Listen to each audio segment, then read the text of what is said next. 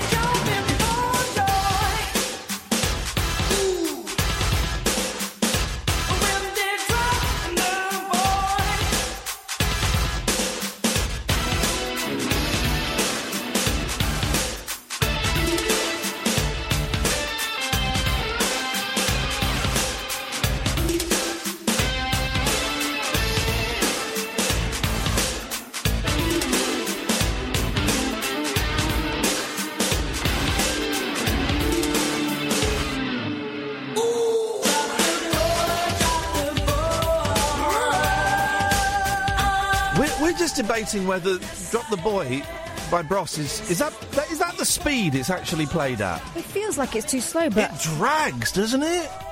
Iain Lee, Catherine Boyle, Wendy. Now it's Wason.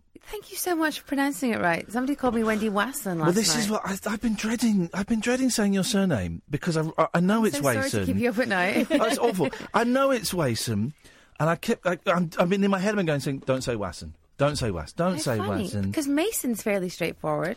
Wason. Yeah. It's confusing. I wouldn't say Wason unless it had a double S, surely. There we go. And there's like people saying like Watson, but that's a double S as well when they soften the T. Watson?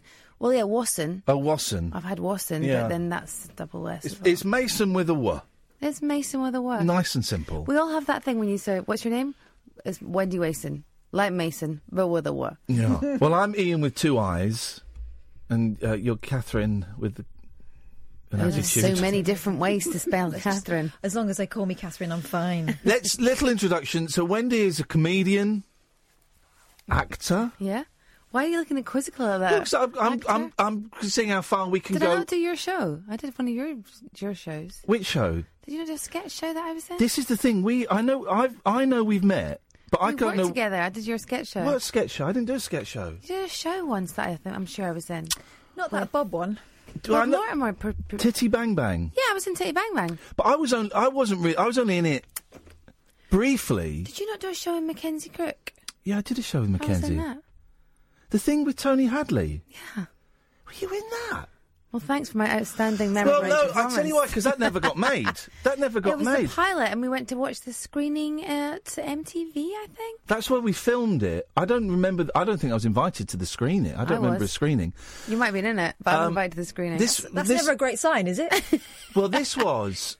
Okay, let's try and date this. Because I don't really remember that. It must have been about 2008. So it may have been a little bit further than that. Oh, 2008. It was when James Corden and Matthew Horn. Yeah.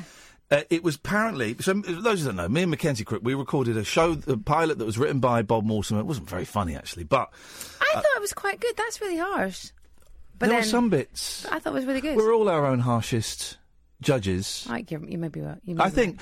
But then, and apparently the BBC were deciding whether to go with that, and instead they went with Corden and Horn. They did a sketch show instead. That worked out well for and BBC, they didn't it? went with those guys. And I remember getting a very angry phone call from Bob Mortimer going, those effers at the effing BBC, I'm never working for them again. Of course, now he works at the BBC. Yeah. So Bob Mortimer is a backstabber and is a scumbag. I remember him saying to me, what was wrong with that? He got, like, we were out and we bumped into each other. Oh, really? Like, what was wrong with that show? And I said, nothing was wrong with that. It's just sometimes things aren't the right time. Yeah, it was all right.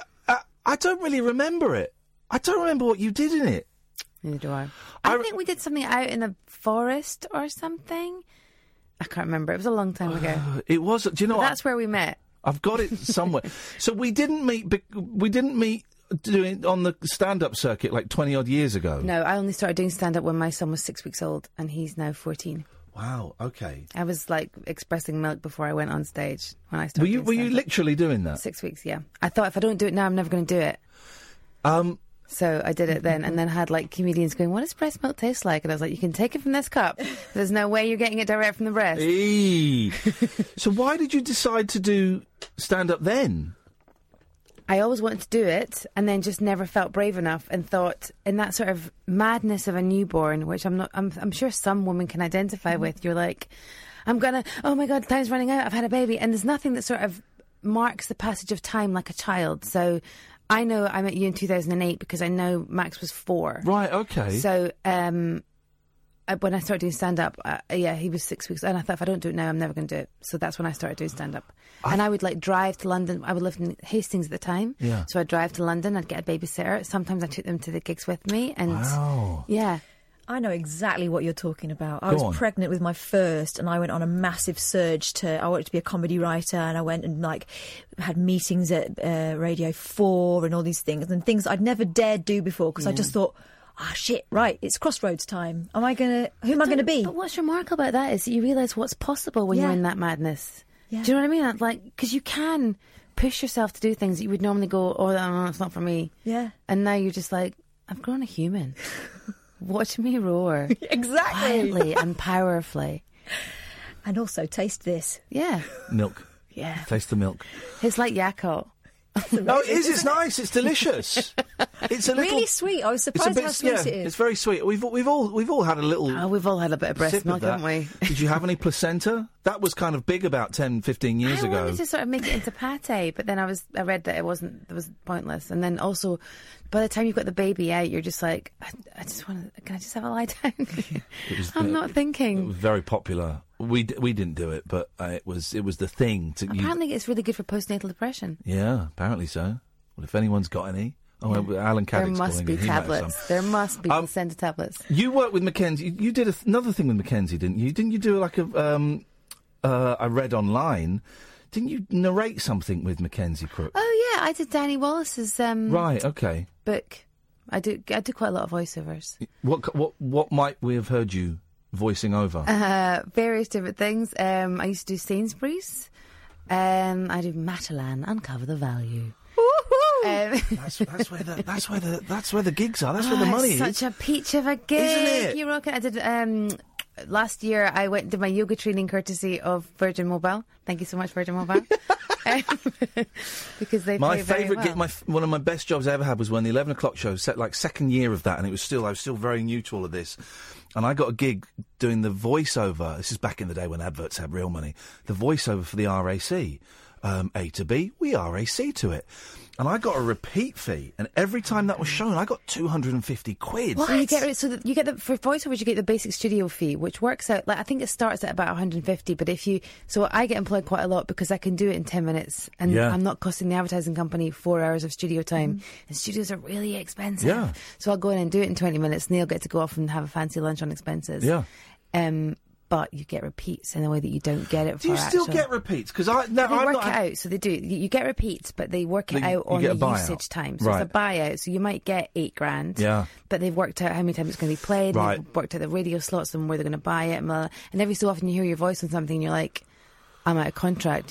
What's that? Oh. And my agent will be like, you chase it up. Damn right I do. I'm from Scotland. Brilliant.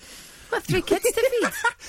I knew that I was quids in when I saw the RAC ad on Coronation Street. I was like, oh, yeah. I'm going to say this. This is like 20 years ago. That year, from that advert alone, I made £70,000. Yeah. See, I used to do Confused.com and that was $40,000 a year. See, this is the thing. Then you get some smart ass on Twitter going, oh yeah, how'd you feel about being on that crappy advert? Go, tell you what, pretty good. Do you know what? Yeah, how do I feel about it? I don't know. I'll get back to you after I finish my pina colada on this fucking beach. I do these. I used to voice these things on Channel 5. Cats make you laugh out loud. And loads of tweets. Oh, your career's on the slag heap. How do you feel about that? I said, well, each episode is an hour and it pays my mortgage for a month. I'm very, very happy with it. Thanks very much. It's so funny. I've got a friend who did a voiceover who shall remain nameless. And he used to do this sort of like... what idiots do, criminal sort of like police stop camera, whatever it was called. And he came to see me in Edinburgh when I was doing the festival, because I do the festival most years, and got outrageously drunk, as everyone does at the Edinburgh Festival, because the bars are open till 4 a.m. And, you know, there was some kind of hilarious story that you tell your friends but you wouldn't tell anyone else. Then he gets called in to do this police camera voiceover thing, and it's like, now we've got caught these criminals on, these idiots. This is a night at the Edinburgh Festival. And I was like, no, shit. But he wasn't on it, but he spent the whole time going... What if it's a video of me running around with my trousers around my ankles? Look at this idiot. Well, do you still do Edinburgh? It's funny because now's the time of year that you're deciding, and my promoter wants me to do Edinburgh this year, and I just had a text on the way here going, you should do it. So why would you? Did you do it last year? I didn't know. I've had 2 years off, which is why my promoter's like, now you have to go back and do it. Why do you do it? Because I haven't done it for 20 years, and when people did it for 20 years, it was to get spotted by TV people and get a chat show or get a sitcom or get a sketch show. It's a trade show. It's why cars turn up at the motor show and show their new model. You're just like, hi, I'm still here. Give me a gig. Let me voice your police camera action. But are there not other ways of doing it now? Possibly, but it's really saturated with people. Everyone sort of looks at comedians and thinks they can do the big stadium gigs, and as you know, it doesn't work like that. And I think I have driven for like 200 miles for a tenner to sort of hone my craft, and I know that I'm good at what I do because I've put the hours in. And sometimes it's just a wee reminder. And also, there's a discipline at the Edinburgh Festival where you turn up every day and you do the same show, and as comics you don't often get that. It's not like an acting job where you do the same show every, like a theatre gig, we do the same show, and it's quite, I want to say rewarding, but rewarding is the wrong word. It's sort of like, it's fulfilling, I think. You come away better. However many times you've done it, you come away better. It's the 10,000 hours thing that the Beatles talked about, and I think it's that you just do it every day, and you learn things about you, and you learn things about the show, and you learn things about what people find funny, and it's interesting, but it's expensive to do because you don't make any money. You still don't make money. There's no one's found a cheat around that of... I don't know where the money goes. It's the most heavily sponsored arts festival in the world. Yeah. And all the comics, so people are like... I remember somebody tweeting me and atting me at the tweet saying, I didn't laugh once, you should be ashamed charging 12 quid for that. And me going, I didn't even know my tickets for 12 quid. It's nothing to do with me, pal. 0344 499 1000. We have a call from someone who doesn't listen to the show. Oh, God. So headphones on. This will be a surprise for oh, no, for Alan. It's not anything unpleasant. No. Oh, no, it's not. He's a gentle giant. Good evening, Alan. Hi, boss. You all right? I'm very, very well, Alan. How are you? Girls. Sorry? Hi, girls. Hi, girls. Hi. It's Catherine and Wendy. Oh, saying there's my mum. Catherine and Wendy? No, Wendy. Wendy, oh. Are you Alan's mum? Is your mum around about mid-40s? No, she'll be 70 on the 20th of February. Oh, same as me. Happy birthday, birthday to the Wendys. What can we do for you, Alan? I've got a question for Wendy. Okay, question for Wendy, gosh. Who were your comic inspirations? Oh, that's a good one. My comic inspiration. So I grew up... Billy Connolly was a real inspiration of mine because he just chats and talks shit, and that's what I'm trying to do and get away with it. Yeah. So don't tell anyone. But yeah, I do that. I loved watching Billy Connolly, and I loved that thing. And also, bizarrely, the two Ronnies. Yeah. Remember the two Ronnies? Yeah. And we Oh, used to hang on, Alan's getting told off by his dad. Is that your dad telling you to be quiet?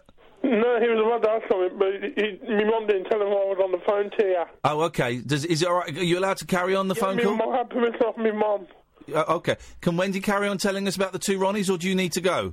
No, carry on about the two Ronnies. Thank you, Alan. The two Ronnies, Wendy. Yeah, I used to like just sitting watching comedy around the TV with my parents, and us all laughing at the same thing. And that group laugh was really, really important to me, and I really enjoyed that sort of. And when I'm doing stand-up, I love watching the crowd when I say something and someone turns to their friend and goes, "You do that," and I can see them going, that's you. And I love that sort of group because you know, I think we're all pretty much the same. Yeah. Alan, do you have you ever performed on the stage? I have done stand-up once for a talent show for my housing association. Oh, okay. So, can you remember any of the jokes? We can't afford the telex. We had a report that the police were investigating a break-in at a local police station. They stole nothing but a toilet. So far, they've got nothing to go on. Oh, yeah. Oh, I got it, to poo. They can't go for a poo. That's one. They can't have them one. What was the noise? What was the noise at the start of that joke, Alan? A telex machine. A telex machine. It was a while ago. Wendy, do you include telex machine impressions in your show? I don't. You're missing out. I need to plough that rich vein Alan, of comedy. Thank you so much. Thank you. Bye-bye. Bye, Alan. Nice guy. 0344 499 1000. We've got Wendy here for an hour. We're just going to kind of do the show and then just chat and see where we get to. You give us a call, 0344 499 1000. Sam is off tonight, so you'll get Mark. He'll take your name and number and give you a call back. This is the Late Night Alternative on Talk Radio. The Late Night Alternative with Iain Lee on Talk Radio. We were just talking about Wendy is here, Catherine is here, about Mike McCartney, who was here yesterday, and about how it made me realise, Catherine. Brian, I'll come to you in a second. Yeah, you realised on air. I realised on air, Out and I think it surprised him as well, because he kind of laughed that Paul McCartney is a real person, you know, is a real human being, because he said something. I said, I thought that was a funny thing, and you're making me realise that he's real. And he sort of laughed. Of course he's real. It's his brother. It's his brother who's older than him by 2 years, but doesn't seem real to me, you know. And it that's the Luke Goss and Matt Goss thing, isn't it? Where you're like, they're people. They're real people. Although I did interview Matt once. Did you? It was not comfortable. It was tense, wasn't it? It was really? tense. It was on Radio 4. It was on Loose Ends. And it didn't go well. He was promoting a new single, and he'd just done a cookery show, and I kind of made the intro was to set the scene, was about Bros. And after the intro, he kind of turned to his manager, who was in the next studio, and went, "That was the worst intro ever." In front of you? Yeah, in front of everyone. There's a lot of people there, and so I kind of thought, right, well, I'm not going to mention your new single till the end. And it just got really uncomfortable, and I kind of remember having to get out of there quick. But as an adult and a parent, you know that when someone says that, that's nothing to do with you. That's them. Yeah. That's them going, "Do I have any power here? Here's my power. Okay." I think both of us handled it quite badly. Oh, I think really? I was a bit of a dick, and he was a bit of a dick, you know. And having seen that documentary, you realise, right, here's someone who's been so burnt in the past that he's so defensive about everything. He thinks everyone's taking the piss, because a lot of the time they are. Yeah. And chewed up by that celebrity culture that we were talking about. Yeah. Were we talking about on air? No, we were talking about But it. yeah, that sort of celebrity culture where they just pick you up and chew you out and go, "What have we got?" And then even like the documentary felt like it was meant to be a piss take, but you see the humanity in it and go, we had the director Joe on, and I watched it twice, and the first time I laughed a lot, and the second time I kind of saw the humanity of the story. I didn't laugh at all. Did you not? No. The pub, that's my dog, he's got a pint. I was like, oh my God. And it's that thing that they said that when you become famous, you freeze at that age that you're famous. Yeah, the Arrested Development, and I think that's, I know it's a cliche, but it feels to me like 100% true. I know exactly what you mean. That's the sort of thing you would buy if you were 14 and you had a lot of money. Yeah, and someone said to you, "Here's a million quid, what are you going to do?" "I'm going to get a painting of my dog with a pint, and it's going to be hilarious. I'm going to get black and chrome and red stuff in my living room." This really sophisticated apartment where, like, there's an area where you can sit down and have a chat. Yeah, this is the conversation corner. Yeah, and chessboard that no one touches. All that stuff, you know.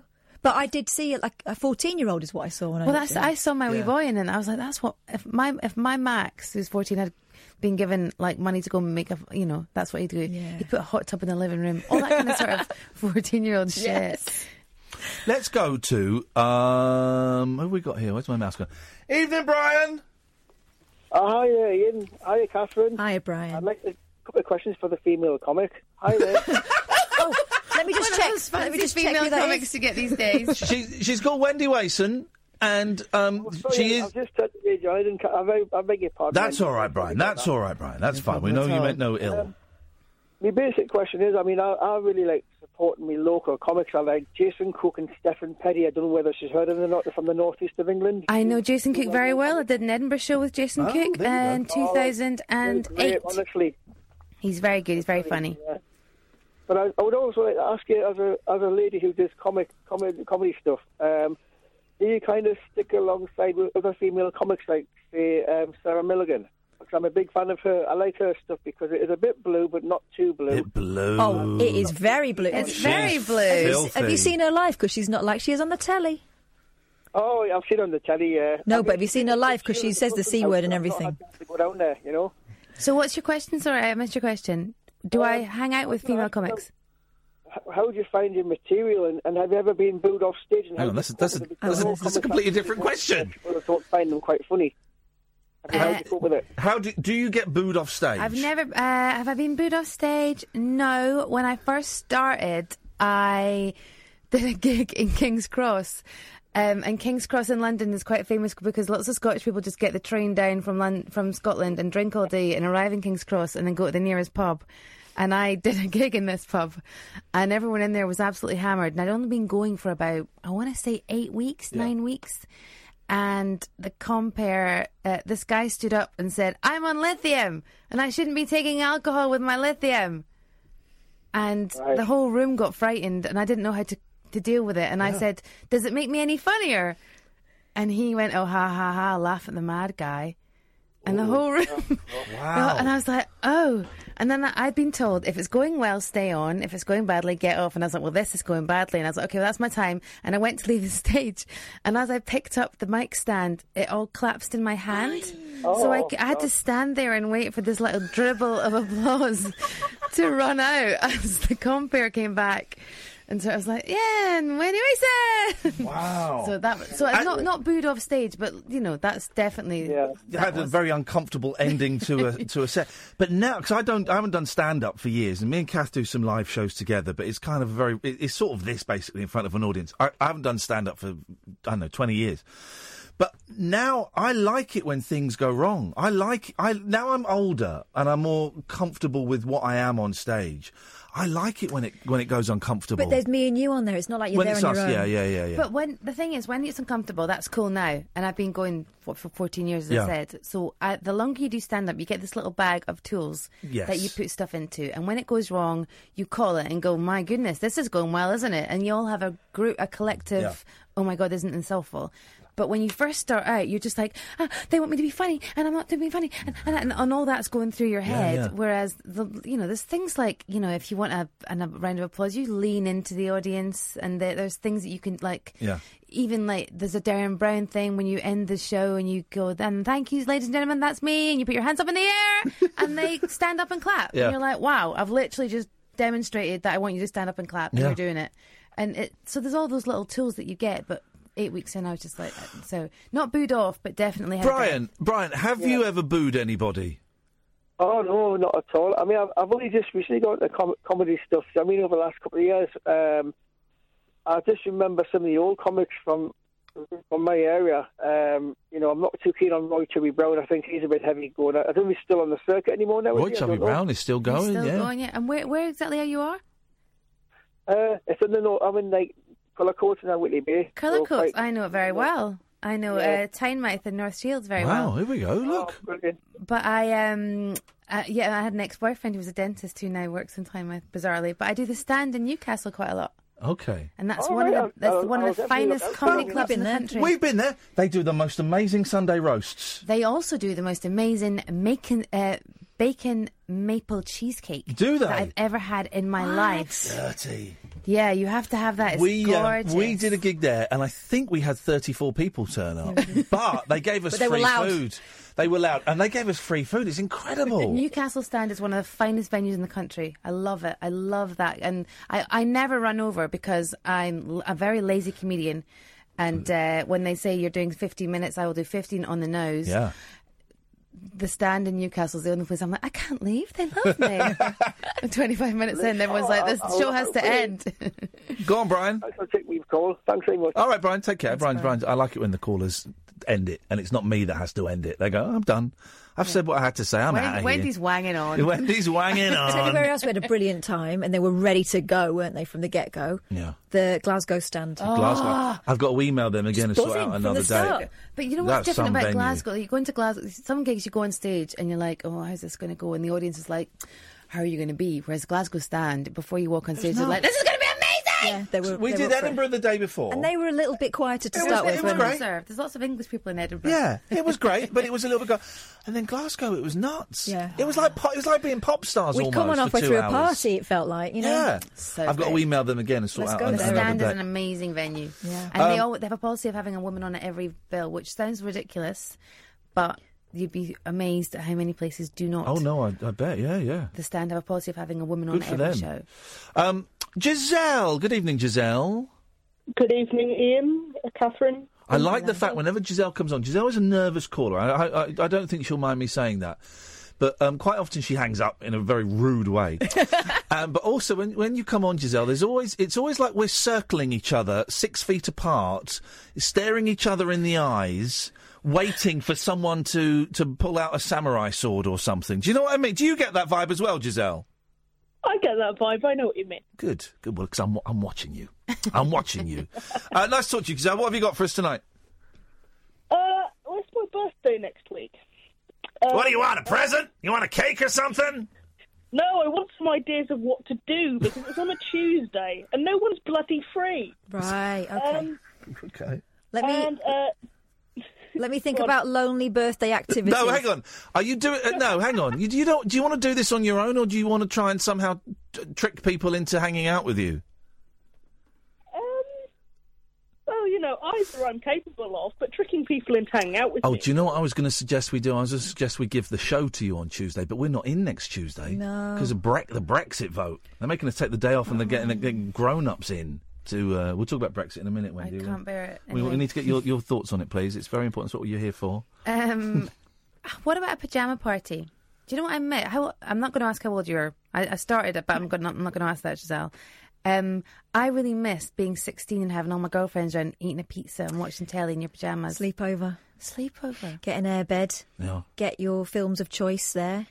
Boom. What women want. What? No, I'm thinking Pretty in Pink and The Breakfast Club. Well, I'd like to... Giselle, I don't know, would a sleepover be something?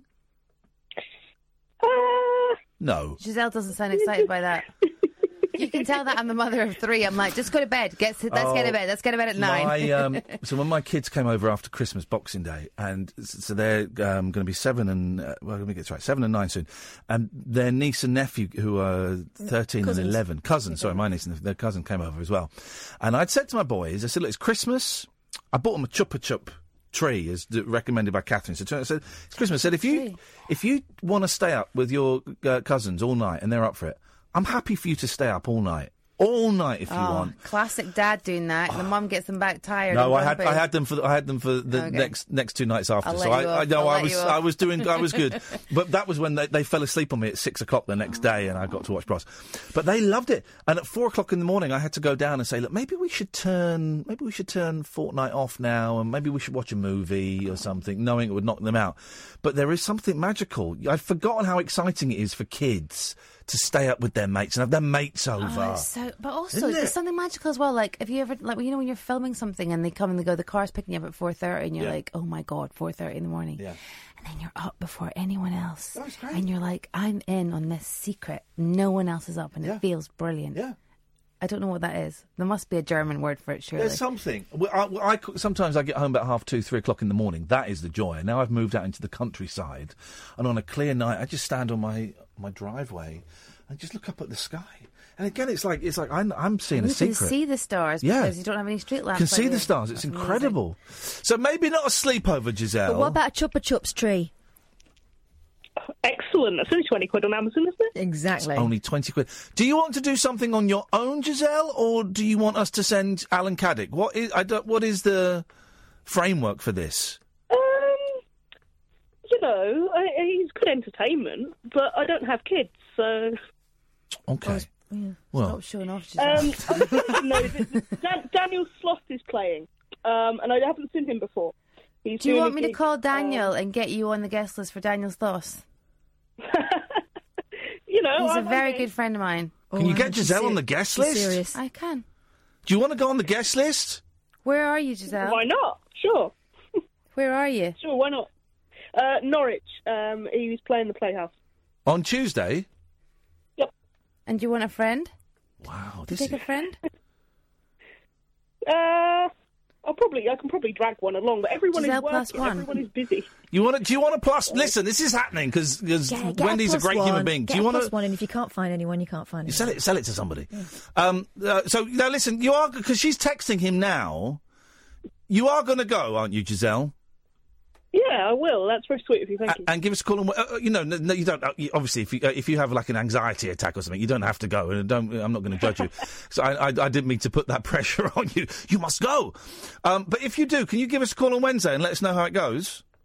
I will give you a bit-by-bit running commentary review. I tell you what I'm going to do, Giselle, is I'm going to put you back to Mark. This is like proper radio show, so that you can give him your surname off air. Yep. And then because otherwise there'll be loads of people just rocking up. I'm Giselle. I'm Giselle. Sorry. I'm Giselle. Yeah. I'm not a regular on radio. Like, yeah, just turn up and say you know Wendy. Giselle, we're going to put you back to Mark. Thank you. There you go. Can you give us anything free? No, I don't know if I can do. I've just texted Daniel to see what happens. Okay, well, can you give us some What would free... you like? I can give you a free hug. Oh, wow. Well, there's some people that would saw their foot off for that, Iain. Well, okay. Let us know if he gets back. Because Okay. I imagine if Giselle rocks up. No, there's not got your name on here. What are you Well, it's talking a about? birthday she'll never forget.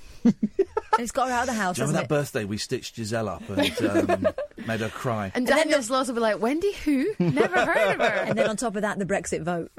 Happy birthday! So that's the thing, dear listener. We probably won't be in on Tuesday if the Brexit vote goes ahead because the boss wants grown-ups to come and do a grown-up Who are they show. going to get to do it then? Just like Theresa May, because she's got nothing else on. Well, last time it was George Galloway and some other people to talk very seriously about Brexit and stuff. I mean, we could do it, but we'd rather not. I don't fancy it. I'm quite looking forward to having a night off. Mm-hmm. But it means we're going to do a Saturday instead at some point. So it all works out.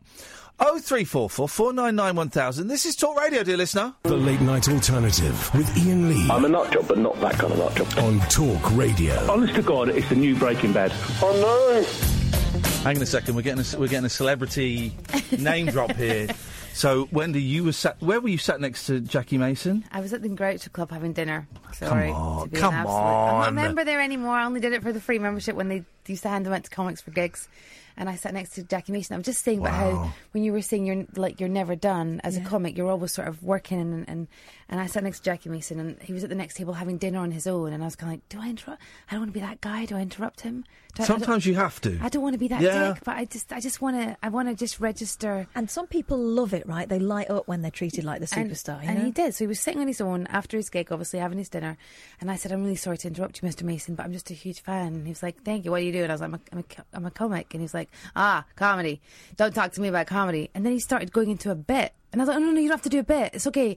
I just wanted to say you're great. He was like, yeah. You want to say, don't talk to me about what I say. And I was kind of like, oh, God, this is another bit. He just can't switch it off. Yeah. And he was like, in his 80s. And I just had that moment of going, oh, thank goodness that I'm not as dedicated a comic as Jackie Mason because I can just let him sit and watch telly. Can you do that? Can you go up to people and say, obviously you could then, because could you go up to famous people and go, I just got to say, I think you're brilliant, and because I'm learning to.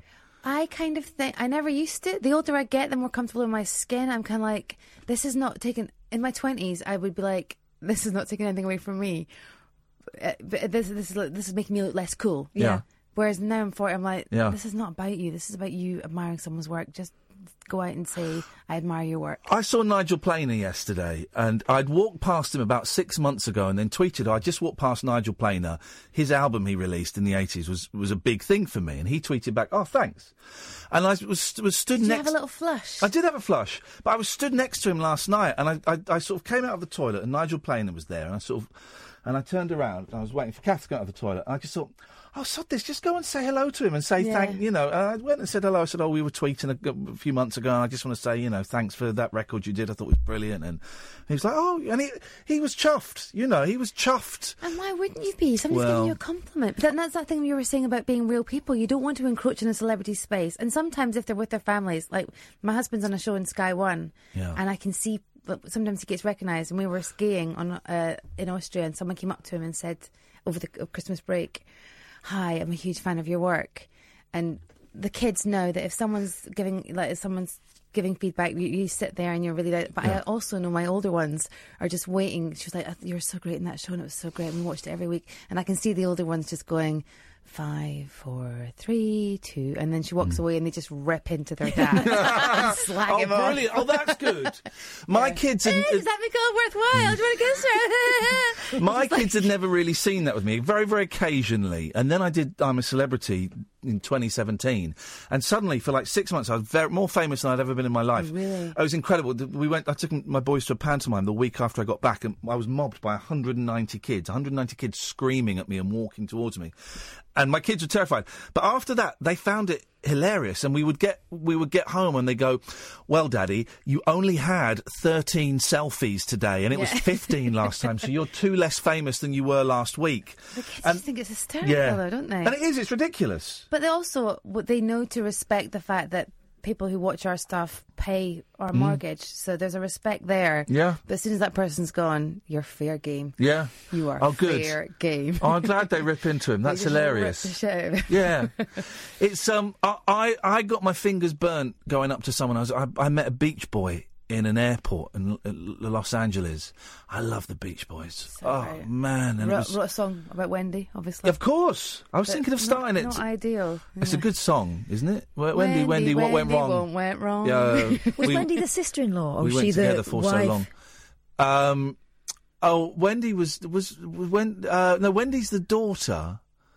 Well, there's a whole different kettle of fish there. I can't remember what the wife was called. Because I know that... The wife was called Catherine. The one who won the prize I've got a Beach Boy story as well. Oh, have you? Yeah, he was nicer to me than he was to anyone else in the room. Oh, Bruce Johnston when we were at Beach Boy. But, yeah, wouldn't it be nice? You think, oh, what a beautiful song about, you know, longing, and if only we could be together. It must be sort of a teenage thing. No, he was singing about his sister-in-law. Well, I don't know if...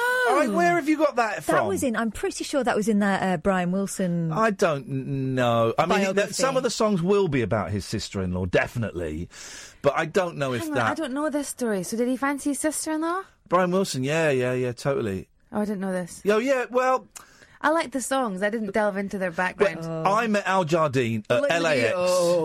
It's a very dirty. Is it? Oh, it's a mess. It's very showbiz and very LA in the 60s. When you grow up around the Beach Boys, Fleetwood Mac, right, all seems so kind of peachy keen and wholesome and everything. Well, and then Charles Manson was involved in the Beach Boys. Yeah, then you find out about what was going on in the background and what inspired the song. Basically, shagging and drugs.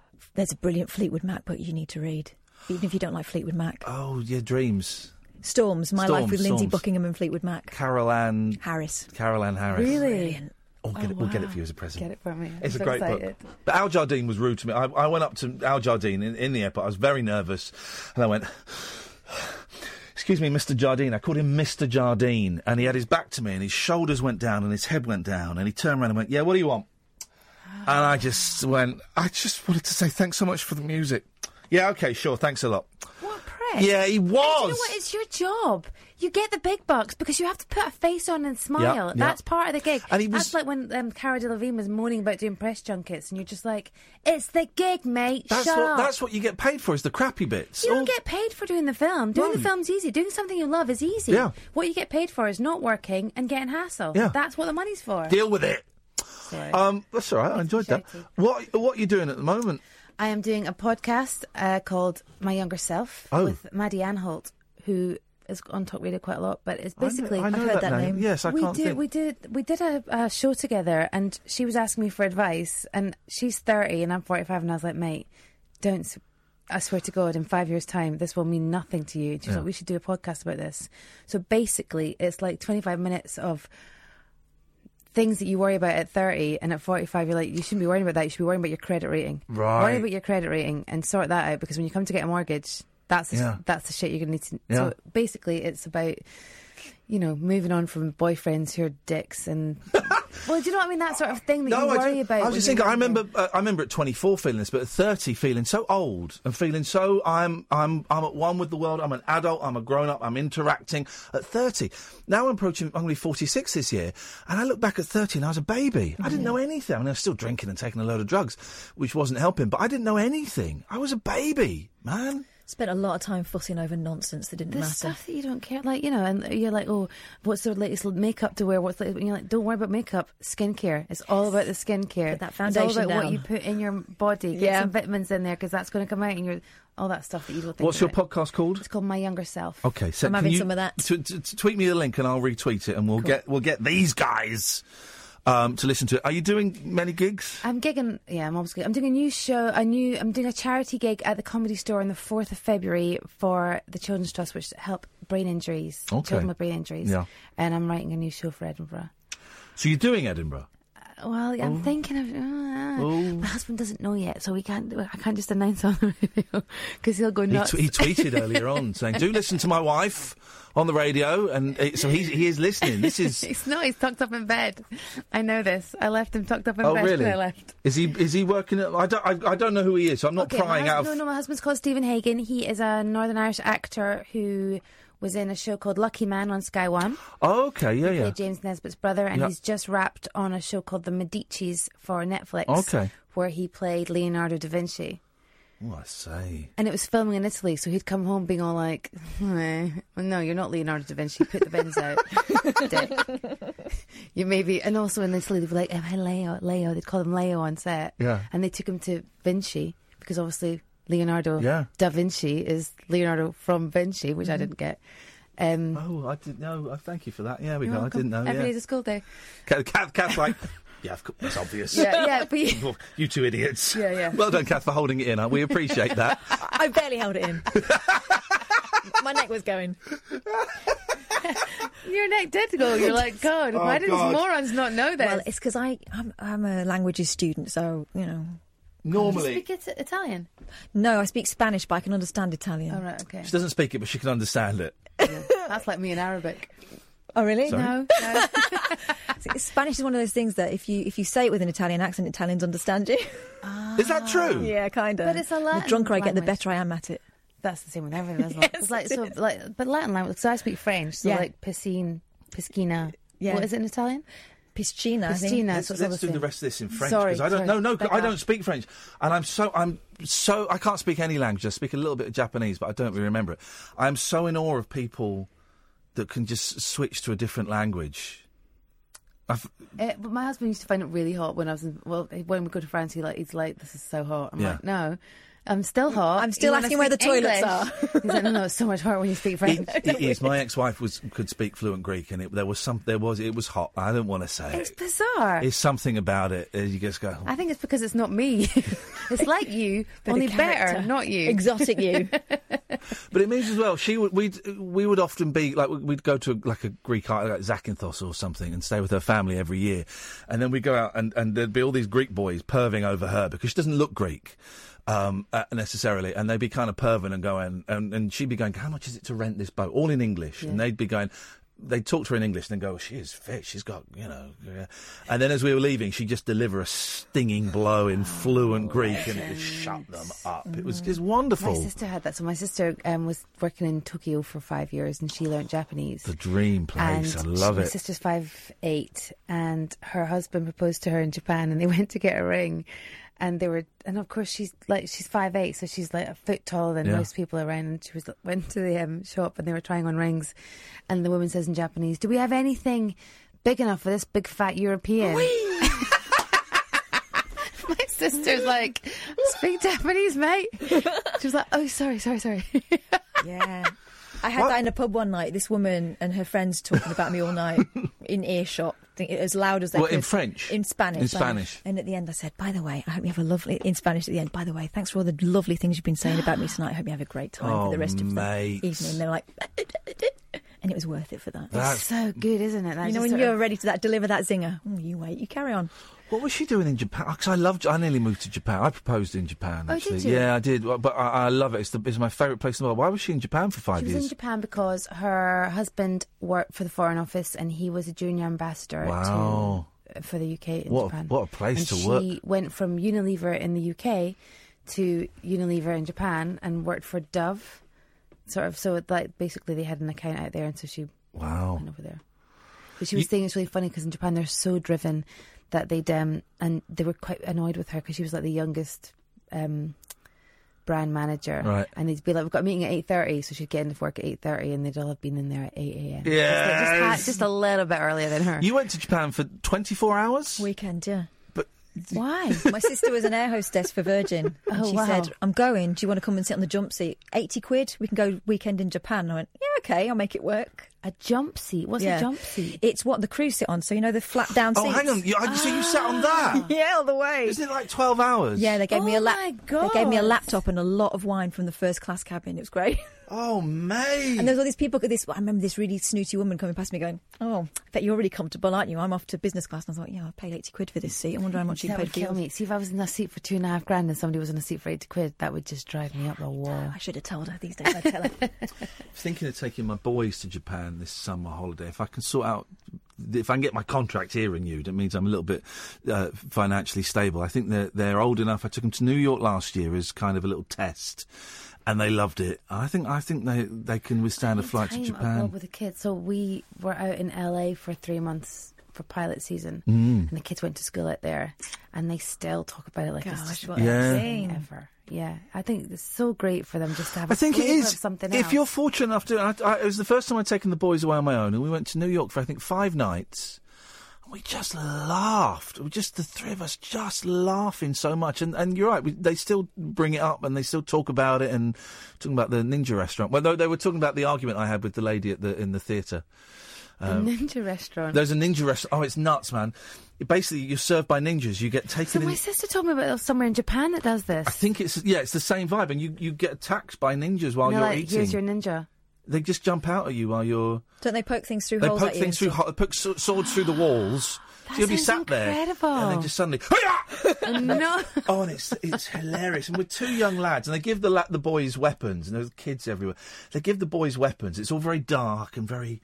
You sort of walk through a tunnel to get to this sort of cave, and it's all in New York City. It's amazing. Didn't they give you like dry ice food and stuff? Oh yeah, the food comes. They open up the edamame, and it's just dry ice comes billowing out. My sister said that when she went to Japan, they sort of walk over a bridge, and there's a waterfall, and you're like, I don't want to walk. And as you walk up to the waterfall, there's a sensor that sort of just parts the water as you walk through, and I was like, we need more gimmick restaurants. Yes. I love a gimmick. The best we've got here is the Rainforest Cafe, which, let's be honest, has seen better days. The food's crap. And that put my youngest off frogs for a long time. That was terrifying. Did you eat frogs in the Rainforest Cafe? She was sitting at the bottom. She was about 1, and she was in the high chair, and she saw the mascot frog came straight down the stairs at her, and it was a giant furry frog.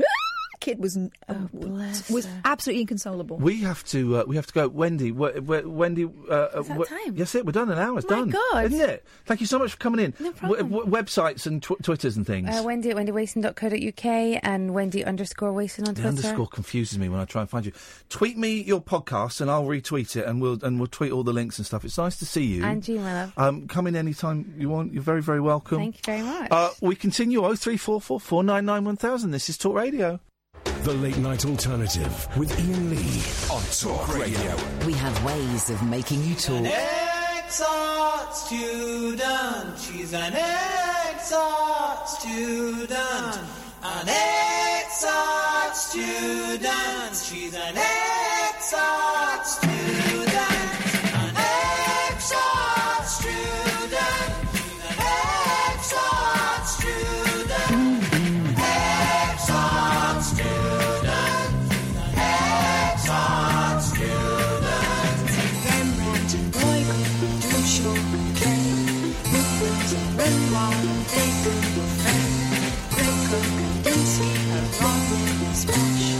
Oscar, Koshka, and Vincent van Gogh. Meet her and don't feel you live without passion. Hold down a dull job in a world of low fashion. Ambition once prickly is limpid, is static. Portfolio, your dreams lie now in the attic. Attic, attic, attic, attic, attic, attic, attic, attic, attic. Exile student, exile student, exile student, exile student. Meet her, she don't feel you live without passion. Hold down a dull job in the world of low fashion. Ambition once quickly is limpid, is static. Portfolio, your dreams lie now in the attic. Attic, attic, attic, attic, attic, attic, attic, attic, attic, attic. Exile student, exile student, exile student, exile student. Meet her and don't you to live without passion. Hold down a dull job in the world of low fashion. Passion once quickly extinguished, it's static. Portfolio, your dreams lie now in the attic.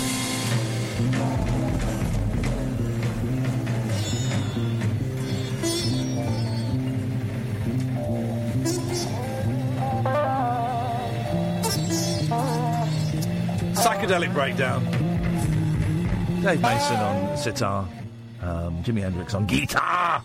Good evening, dear listener. The Late Night Alternative. I'm Iain Lee. Who are you? Catherine Boyle. 0344 499 1000. Thank you to Wendy for coming in.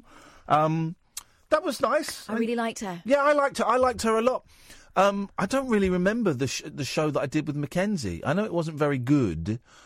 I don't think it was very good anyway. And it had Tony Hadley on it. And there's I've got it somewhere on DVD somewhere because I was going to upload it to YouTube. All I remember about it is a bit. It was written by Bob Mortimer and directed by Bob, and there was a bit about me trying to trap some shoes that belong to running shoes that belong to a Kenyan, and trap them because they ran by themselves. I had to try and trap them or something. And there was a bit where I pumped up balloons while "Pump It Up" by Elvis Costello played. Okay, pump it up, doing that. And then there was a bit where Tony Hadley was singing and me and Mackenzie were carrying furniture in the background. That's all I remember. That was a bit Morecambe and Wise, that bit. I don't remember it not being that funny, and I wasn't surprised when... and we sang My Cock's Bigger Than Yours. Oh, well. We had that classic in there. I don't remember Wendy being in it. I'll have to dig it out and... I would really like to see it. I'll put it up on YouTube. I'm sure Mackenzie said it was all right to put on YouTube. Who cares? It's my copy. I'll do what I want with it. I've got it somewhere on DVD. When I find it, when I've packed up again because I've got the decorators in. It's not a euphemism. Paul Garner told me a story the other day about someone who he and I used to know, a guy called Shed, who they filmed. Well, I'll tell you the programme he filmed in a minute that never got shown. But it involves schools, right? And they were getting some help from a headmistress from a school, the producers, right? The producers of The In-Betweeners, and this guy Shed, and she said, well, I'd like to meet next Tuesday, but I can't meet next Tuesday. I've got the painters in, but I can probably do it Thursday. And so Shed said to her, "Is that a euphemism?" She went, No, I'm getting my house painted. And it was very tense. So the show that they made, 0344 499 1000, show they made, really... You're telling me next she actually had an ant flow. That was...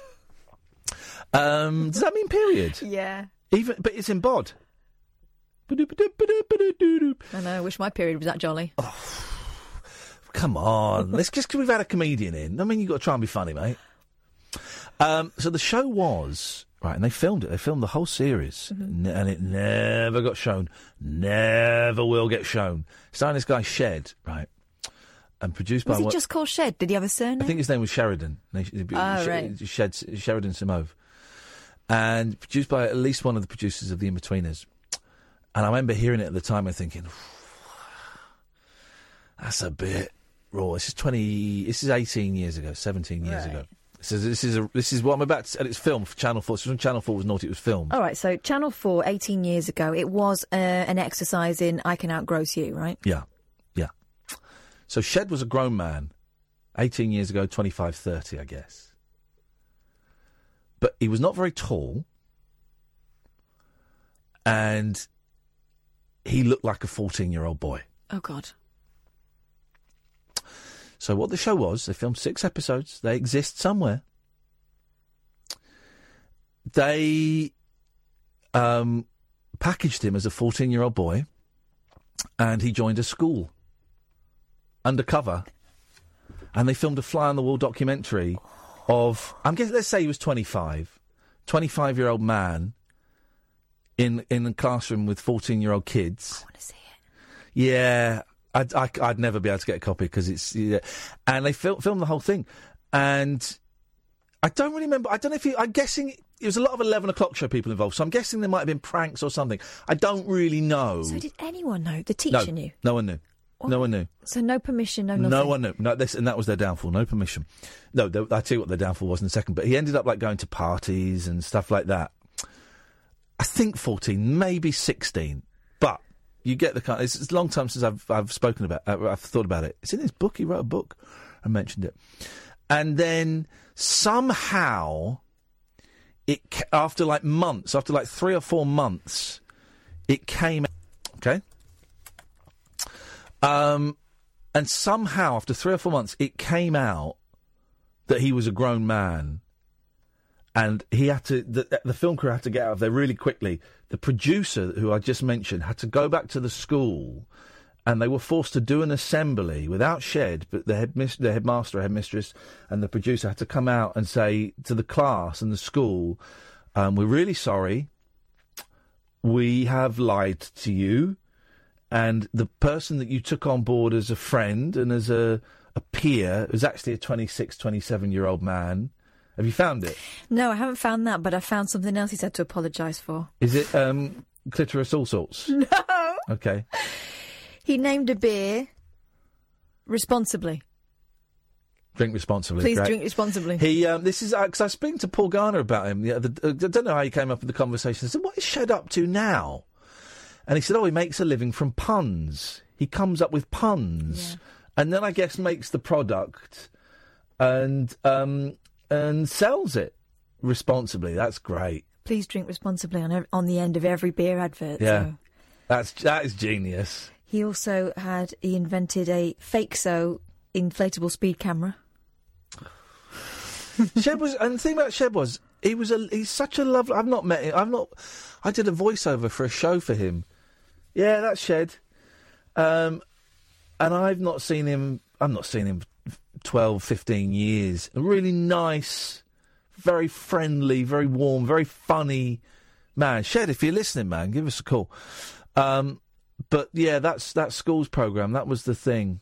I'll see if I can dig out some more information about it, but what you got? He's also the author of a cult book called What Every Man Thinks About Apart From Sex, a book filled with 200 blank pages. And the thing is, he makes a load of money off this stuff. Yes! People buy it. The masterpiece took about 9 days to complete from conception to publication in 2011. It proved a hit, outselling both Harry Potter and the Da Vinci Code within weeks of its release on Amazon. It's just brilliant. He does a load of that stuff, but maybe I'll get in touch with Shed, see what he's... maybe we'll invite Shed on, see what he's up to. I've not spoken to him for years and years and years. There he is with his fake speed camera. Yeah. He's... Okay. See if we can find anything about that school, because... no, I couldn't find anything at all. Channel 4 would never mention it. And these were in the days before. I mean, you'd have 30 kids tweeting about it these days. Yeah. I don't think it even... I may have... No, I'm sure he wrote about it in his book. He wrote a sort of autobiography. And I'm sure he mentioned it in that... He's on Twitter. What's his Twitter handle? Shed Simove. Let me send Shed a little tweet. Hang on a second. Sorry, dear listener. This is you can't have gold all the time, otherwise you don't. Shed Simove. I wonder if is he following me. Hang on a minute. No, he's not following me. I'm going to send him a little tweet. Do it. Hey, Shed. Ian here was speaking to Garner about you last week. You fancy coming on my show?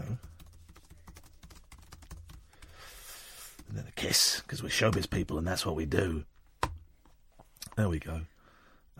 Success or your money back. Here we go. Al has sent me a link. Here we go. This is from The Guardian from 2002. Okay, right. Channel 4 man wore dental brace to pose as student. Described as introspective, the 30-year-old producer made every effort to look like a teenager. The 34-year-old Channel 4 producer who posed as 17-year-old student Howard Simmons was tonight revealed as Sheridan Simove. An Oxford graduate, he devised the programme more than 2 years ago and approached Channel 4 with his idea. After the programme was commissioned, the producers of Back to School weaved a colourful story about Howard's life. They said he had emigrated to Florida with his parents after finishing his GCSEs and refused to go to an American school. Teachers and students were also told Howard had been bullied, which put him off further education. Simove even had a brace fitted to his teeth in an attempt to look more like a teenager. The producers claimed Howard's uncle in the UK had seen an advert for the programme and had auditioned for and landed the role. In reality, Simove studied at Cardiff High School and then attended Oxford College in Oxford, where he gained a 2-1 in experimental psychology. He went on to work as a graduate trainee on The Word and became a senior producer on Channel 4's The Big Breakfast. Simove, known to friends as Shed, then launched his own independent production company called The Talent Shed, which was behind Back to School. As Howard, he studied A-levels in English, Business Studies and General Studies. His teachers even promised Howard he would be allowed to stay on at the school after filming had finished to continue his studies and sit his exams. Danny O'Callaghan, his sixth form tutor, said he even had a full careers interview to plan his future. He told teachers he wanted to get into the media when he was older. Oh. I was totally shocked and disgusted, said Gavin Hall, head of sixth form. The whole story about his emigration to America was a complete fabrication. I can't believe it. Yeah, I've got on his website here, when we revealed the truth to the school after 9 weeks, I didn't manage to communicate my motives for making the documentary and awfully ended up hurting a lot of very good people. The events caused a scandal and the programme has not yet aired. The resulting news story ended up on the front pages. The school's head teacher, Sheila Brown, said...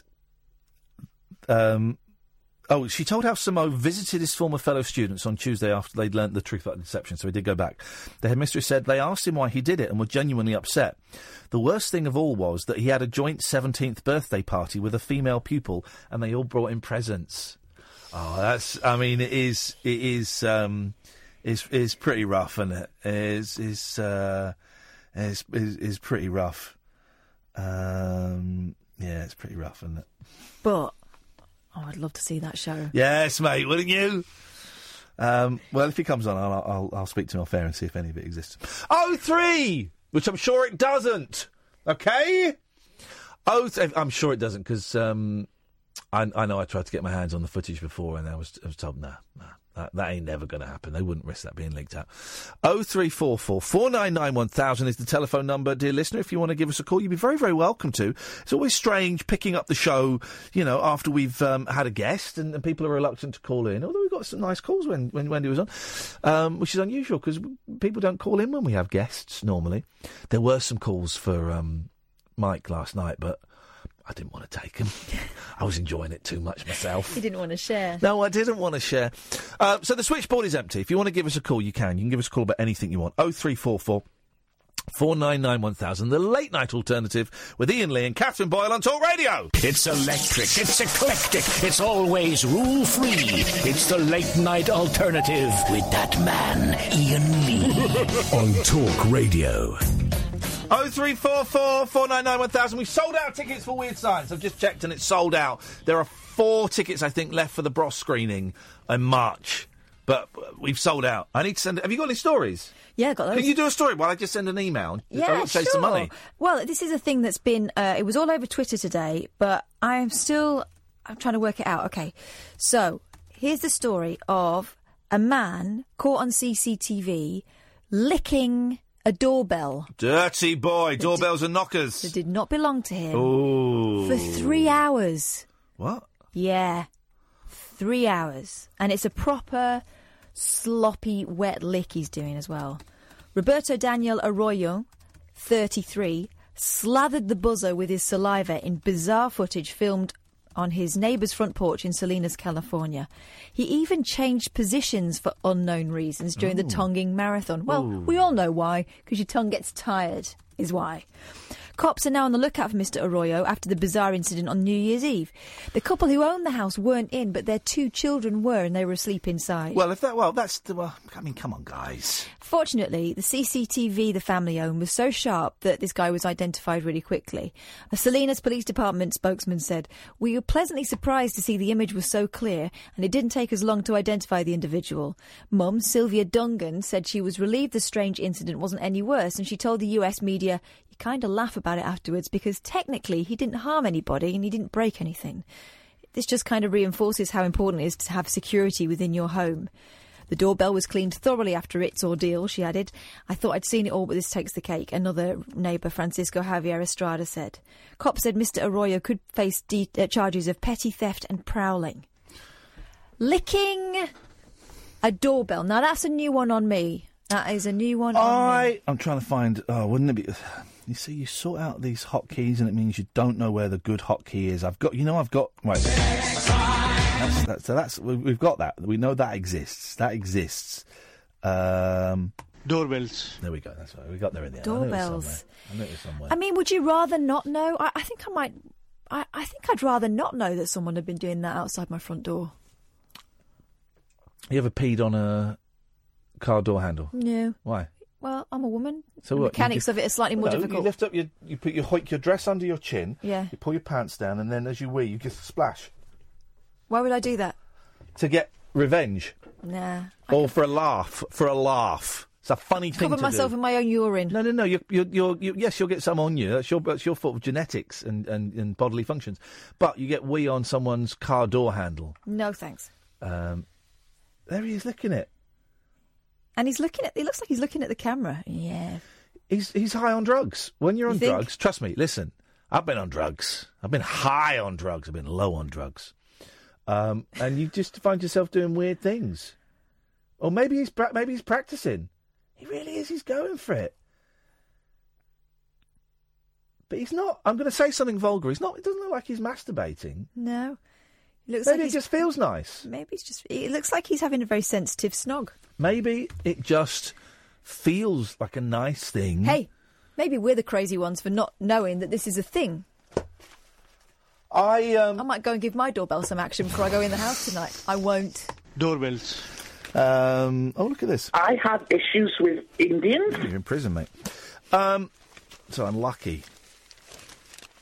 Switchboard is empty. I like this. I like this bold new direction for a phone-in show. Oh, hang on. Some of the shows at this station have been doing it for nearly 3 years. Yeah, copying again, aren't we?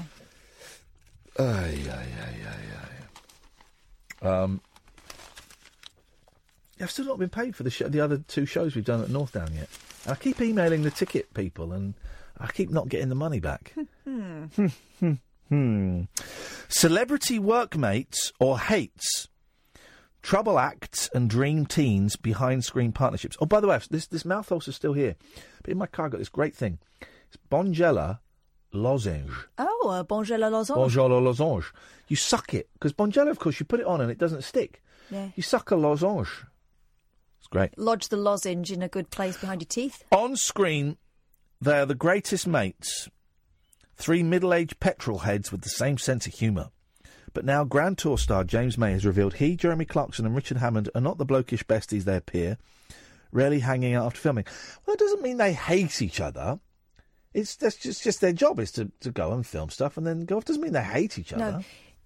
No. People that work together on television don't all go back to the same house afterwards. And, you know. So who are the mates and who are the hates? And then it says here, well-ish of showbiz. OK, let's go through a few of these and see where we get. So the hates, that's what we want, not the mates. Simon and Garfunkel. The music legend split in 1970, but reunited for a tour in 1993 and almost came to blows. Manager Joseph Raskoff revealed if there'd been a knife on the table, one of them would have used it. That's not a great story. No. R2-D2 and C-3PO. The Star Wars robots bickering was nothing compared to the animosity of the stars in the costumes, Anthony Daniels and Kenny Baker. Kenny dubbed Anthony the rudest man I've ever met. These are crap stories! Let's try one more. John Turode and Greg Wallace. Really? Well, the Master Chef judges may share a passion for food, and one of them shares a passage. No, a passion, what? A passion for passage spanking with women he's met online. Dirty boy. But you won't catch them sharing a pint or a bite to eat in private, even though Australian chef John was best man at Greg's wedding in 2016. Then. No, that sounds like... for crying out loud. Right, that sounds like bullshine then, doesn't it? The next year, John revealed, it's funny, we've never been friends. We've not been to each other's houses. We've had a couple of standoffs over the years. That's not a story. No, that's rubbish. That's not a story. I don't get why you'd be best man then. You don't have to go to someone's house to be best man. You kind of do. No. You kind of do. Well, maybe it was a showbiz... Yeah, maybe it was. Showbiz. Or maybe he's telling fibs and making it sound like Fleetwood Mac when actually it's just two blokes that go to work together. The Daily Mirror, page 8, it's a real... If there's nothing going on, then they'll just put a load of lists on page 8 and they kind of... just kind of made that up. Again, come on. Let's just hover as we take this call. The radar already is kicking in. Good evening, Double N.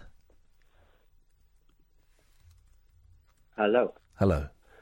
I would just like to know, who's better, drummers or guitarists? At what? Playing music. Playing drum music or guitar music? Both. It's a bit of a paradox. It's literally not a paradox. Okay, who do you think's best, drummers or guitarists? At what? They're individual trades. Depends on the drummer or guitarist, doesn't it? It does, yes, and what era and genre. Correct. Let's turn it on its head and ask you, who do you think is the best? Bass players or keyboard players? Bass players. He's right, actually. This guy knows his stuff. We set the tone of the music.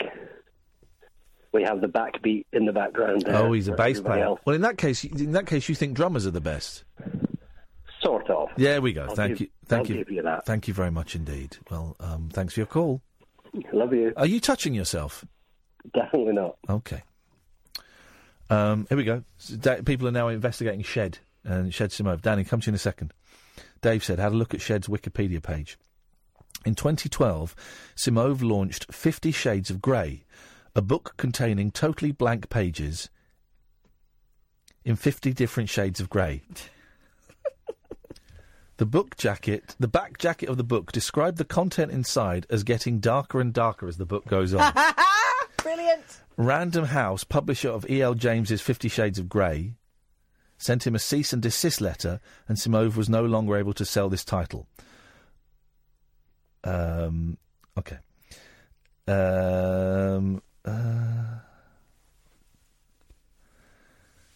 In 2014, Simove launched The Rampant Rabbi, an adult toy in the shape of a Jewish scholar. Oh, no.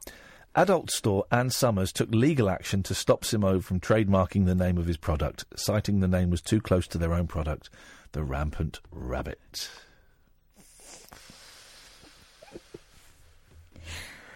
I like him. He sounds like a chancer. Finney's upset. Finney says, Finney won't be listening to the show because I was rude. Finney says, I defended the opinion of a... Why has Iain upset you? I defended the opinion of a person who was quoted, and even though I did it calmly, Iain responded by accusing me out of nowhere of being a wife-beater and a child molester. I find such things out of order. I'd love to see that tweet, Finney. Please. Dare. People. I'd just like to say, that kind of tweet, generally at this time of night, never comes to anything very good for the sender. No. Let's go to Dan. We'll give him one chance to show the evidence, and then we'll mute the idiot. Good evening, Danny. Hello, Ian. Hello, Danny. What you got for us tonight? I've got a couple of suggestions for your film club. Oh, here we go. Lovely. Thank you. Yes, please. I reckon you'll like them. Leroy the Last Dragon. I don't know that. What is that? Oh, it's an old film. It's about an American boy, and he's visited by the ghost of Bruce Lee. It's about that in the 80s. Oh, hang on. That's called. Isn't that called? That's No Retreat, No Surrender, isn't it? No, Leroy the Last Dragon. Leroy the Last Dragon? I do not know that movie. You're missing out. Mate, that sounds awesome. And anything else? Yeah, and Big Trouble in Little China. Oh, mate, that is a classic, isn't it? Yeah. That is absolute classic. And I've also got a suggestion for you and your boys to watch if you like the Last Navigator you watched the other day. Yeah, go on. Daryl. Have you seen Daryl? Not for a long time. This D. It stands for something, doesn't it? Yeah, I can't remember what it stands for, but it's like Android or something. Oh, it's a little boy who doesn't realise he's an android, isn't that right? Yeah, that's the one. It's robot. Right, I'm going to check that out. I haven't seen that. That's an old film. I'm going to check that out. Definitely. Thank you, man. Yeah, I thought you'd like them. Always appreciate movie tips, Danny. Always appreciate movie tips. 03444991000. Unfortunately, the guy who said I accused him of being a wife beater and a paedophile, he's just blocked me after I've just asked for the evidence. He's not blocked me. I didn't call him a wife beater. I said he was a fan of Tommy Robinson, who is a wife beater. Uh-huh. And I've not called anyone a child abuser.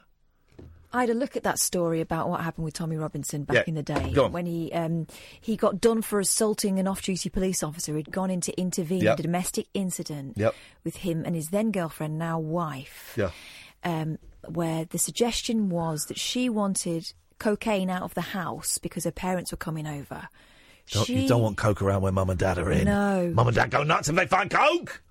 They go nuts for it. So the reports I saw suggested that she she got prosecuted for possession, and but that attack on the police officer, the off-duty police officer, was very, very violent. Yeah, he's a thug. Tommy Robinson's a thug, and these people. There's a really interesting thread about how these thugs are making money out of it. Robinson's got a really nice house paid for by you suckers. You suckers pay for it if you subscribe to him. What you do is you go and do something outrageous, then you get taken off Twitter, and you say oh, my free speech is being, I'm losing work and I've lost my job because of this. So guys, I'm going to set up a YouTube channel and a PayPal account, and if you could just donate £5, if you could just donate £20 a month, right, then that will be enough. And loads of people do. Front page of the Daily Mail. And boy, oh boy, if you ever want evidence of how much an editor is responsible for the tone of a newspaper, compare the Daily Mail now with the Daily Mail of 6 months ago. Completely different paper. Mm-hmm. Still right-wing. Still a lot of stuff I don't agree with. But the tone is completely different now that Dacre's gone. So the Daily Mail front page, UKIP and the hate monger. And this is the fella who was having a pop at Anna Soubry. Farage is kind of coming out and saying, well, I've always had this and no one stood up for me. Actually, I think the physical intimidation of Farage, I think, is out of order. I think legitimately protesting, I think, is absolutely fine. I think a group of... Well, maybe I shouldn't. You tell me, Catherine, as a woman. A group of men shouting abuse in the face of a woman feels to me... And maybe this is because I'm really old-fashioned and slightly misogynistic, I don't know, so I'm happy to learn. It feels to me more intimidating, and also one has to take into account Joe Cox. Right. I agree that it is the physical nature of it. Okay, yeah. So someone who is in a position of power will expect a certain amount of disagreement and dissension, and sometimes it will get nasty, right? But no one should have to deal with it in their face as they walk down the street. And it wasn't just one person. There was a whole load of men, and they were very, very close. And bearing in mind what happened with Joe Cox, I can understand how that is extremely intimidating and actually quite frightening.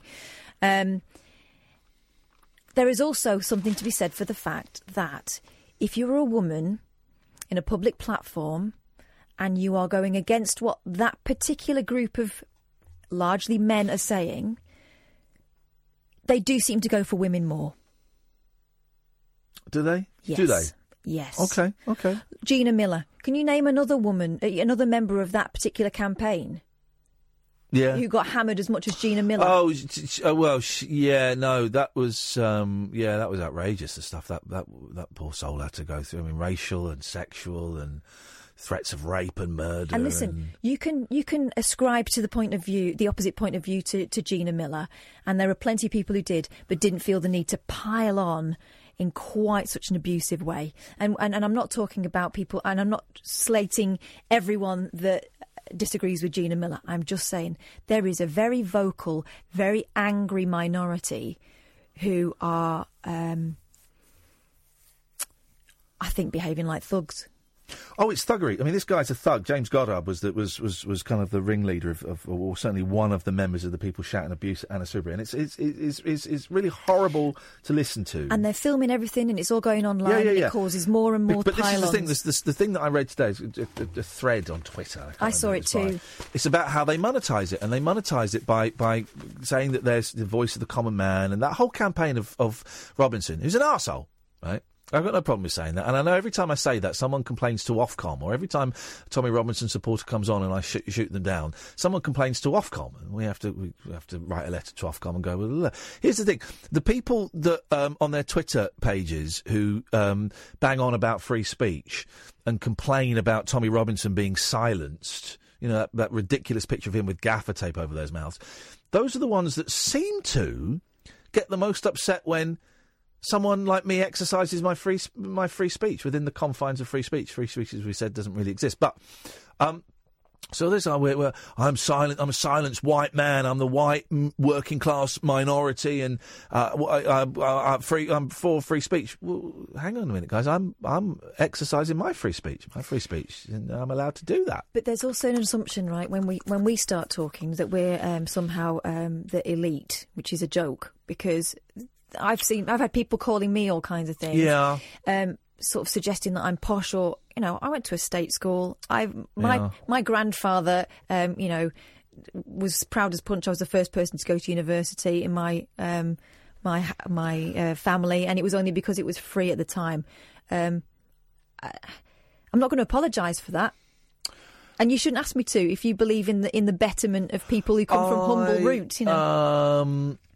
I was at a point and I can't think what it was going to be. I had a really good point. Well, I've seen them assuming that you went to a posh school. Oh, well, I went to a grammar school. It's because I passed my 11 plus. I spent the first 11 years of my life on a council estate. But no, that's what I was going to say. Of course, being anti-Robinson means, and I've said this and I'll say it again, I am pro Pakistani Muslim sexual grooming gangs. I'm pro that. I support those. I send money to those guys because I'm so for those Pakistanis that abuse white children. Yeah, of course I'm for that. It's obvious. I shouldn't even have to say it. The fact I'm anti-Robinson means, of course, I completely support what those guys get up to. Of course I do. But apparently I have to make that clear because some people don't know. It's just... Someone will listen to that. Someone said, you had a rant against Tommy Robinson, then you said you hate Asians. What kind of man are you? I'm a man with a sense of humour. I'm a man that gets irony and that gets sarcasm and knows how easy it is to wind up thickos. 0344 499 1000. This is Talk Radio. Unmissable late night radio with the original king of unconventional conversation. Make contact with Iain. The Late Night Alternative with Iain Lee on Talk Radio. So, I passed my theory test yesterday, just squeaked it for my motorcycle scooter. I'm only doing the A1. I want a 125cc, that's it. I don't want a motorbike. Squeaked through my theory test, but I passed. Pass is a pass. I mustn't lose this, because if I lose this, I think I've got to take it again. No. Yeah.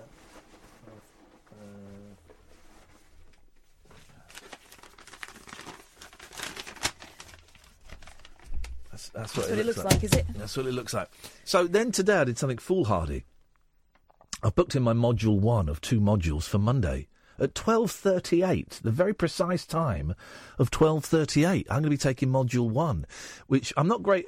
For that, it's 20 minutes. You've got to do figure of eights, which I'm not great at, and U's, which I'm not great at. So I'm going to spend all day Saturday practising. Going to find a little car park somewhere, just do figure of eights. I'm totally dominating the Iain and Kath MCC, IAK MCC. I'm dominating it. Whoever passes their test first owns the club and gets to collect the subs. And so far, out of the 3 stages, how much have you passed? How much have you done in the 3 stages of the theory? I've booked my theory test. Okay, well, I've passed my theory test. But I've also engaged the services of an instructor. Well, you're cheating. I'm not cheating. I'm doing it au naturel. Let's go to Sandy. Good evening, Sandy. Hey. Oh, I was about to ask you how it was going, but it's none of my business. Hey! This is what we like. People who listen to the show, who get the show, who understand the show. And because of that, Sandy, I'm actually going to tell you how it's going. Tell me. It's going very well. I think I'm approaching either 4, maybe 5 weeks, completely antidepressant free this Friday. I can't remember if it's 4 or 5. And that says something in itself. And apart from a little wobble today, where my head went a bit funny, it's pretty much out of my system. It feels like it's out of my system. And here's the thing. I'm feeling all right. I'm feeling all right, free from the antidepressants. I'm kind of anticipating a bit of a crash, but it's not happened yet. And I'm feeling all right. I'm a little bit down because I've got my house is being painted, and what it means is my house is now a mess, and there's a guy there, and I have to get up at 7:30 to let this guy in, and I can't really go back to my house and relax. So I'm feeling very uncomfortable about that. But, it's first world problems. I know that when it's done, probably towards the end of next week, it's going to look amazing. I'm going to have a nice, fresh house. Spotted a couple of rugs that I want to buy when I get some money, and I'm feeling confident about this motorbike licence. So, Sandy, in answer to your question, which you stopped yourself from asking, I'm doing all right, thanks very much. That sounds fab. I mean, I'm not a huge Nietzsche fan, but I do agree with one thing. Without pleasure, you cannot experience pain, and vice versa. So it's always good to have a bit of balance. Yep. Listen, and if things are going too well, then just get a little bit of spanky in. To feel, if things are going too well, I self-sabotage. So. Well, that's what I do. This is why the self-sabotage. That's why I'm going for spanky this time. Bit of the Greg Wallace. Bend over. This is going to be the worst 15 minutes of your life. Oh, when you said that, I was imagining a big spoon. Probably best we don't join those fantasies. I'd rather be by John Turode. Well, he's just got married. He's got married. He won't be spanking you. Well, it's not like it's the first time he's been married, so I wouldn't... Sandy! I like it. I'm the king of self-sabotage. Yeah. I screw things up.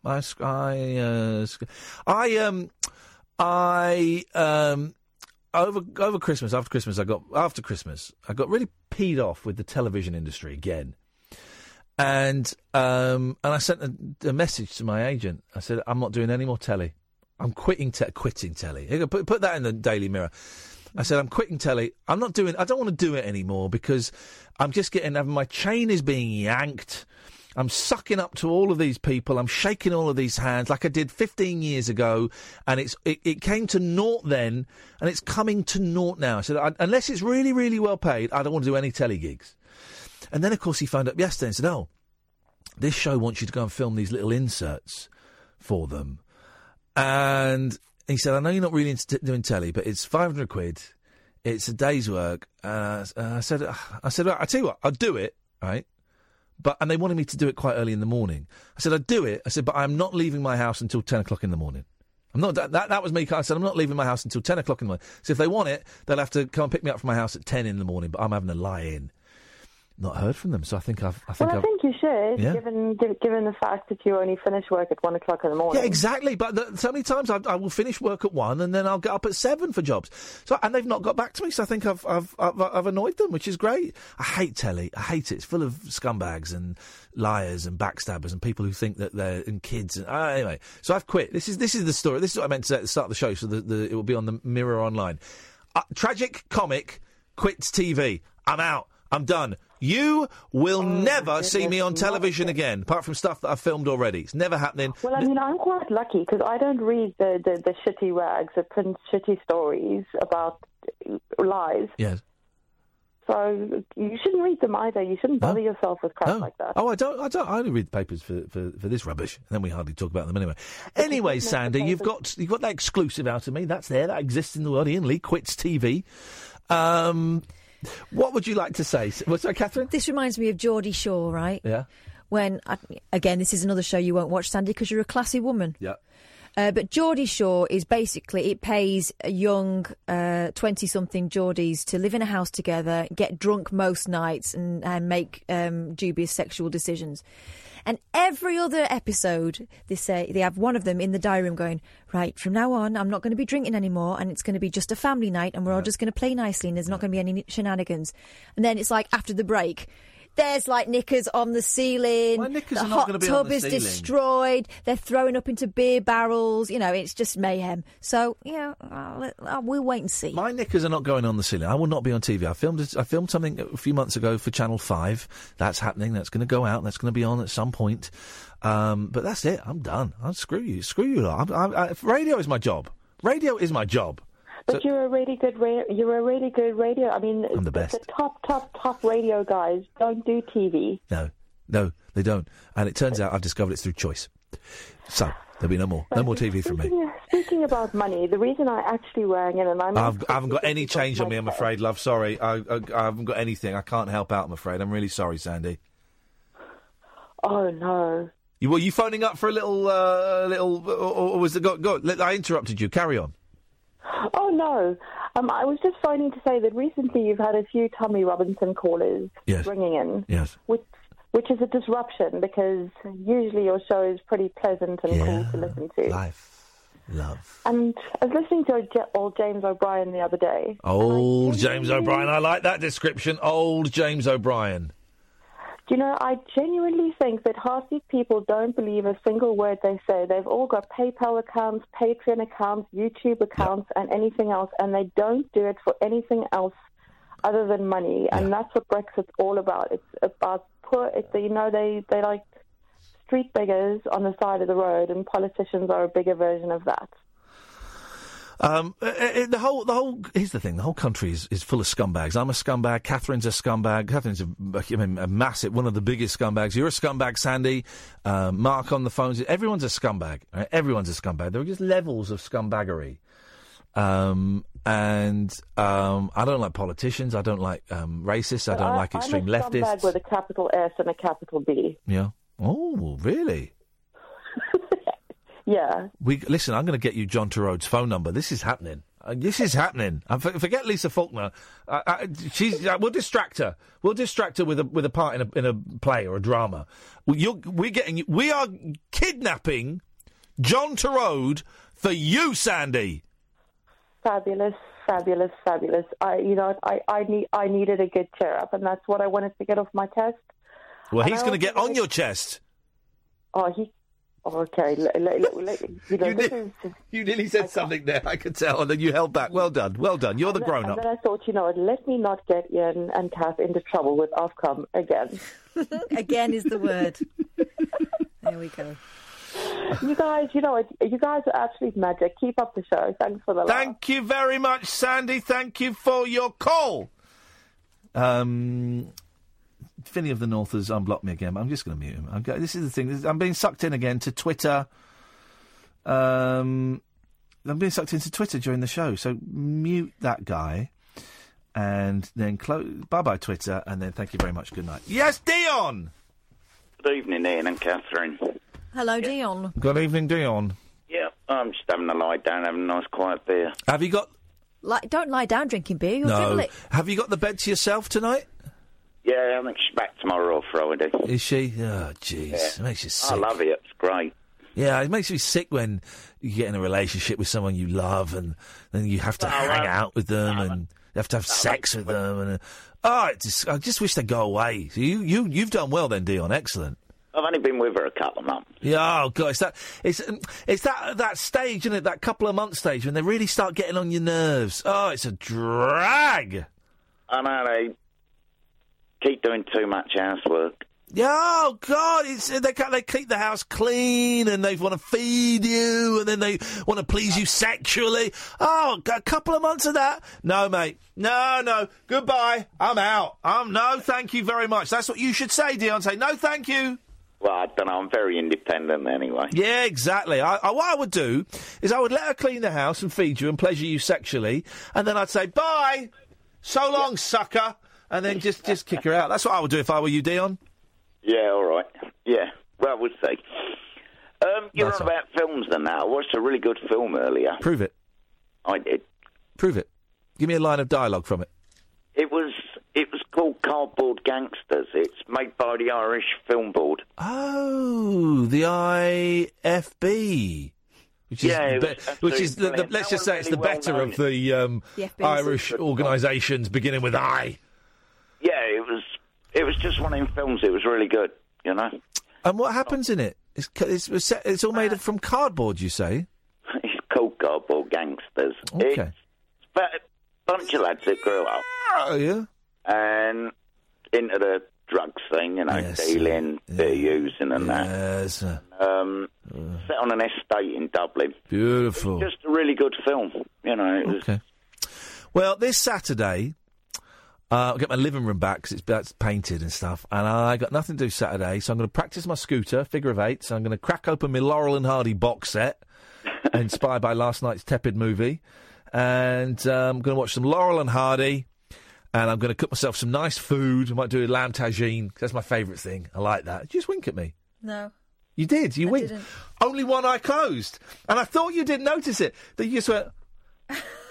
I swear to you on my life, only one eye closed. Maybe I'm tired. Oh, you are? I get a bit of a lazy eye. Catherine, this is Catherine Tired. Maybe I've got them. Well, tired. Saturday night, if you're in and watching a film or something, I've tried a new beer. It's Polish. It's called Carpacci.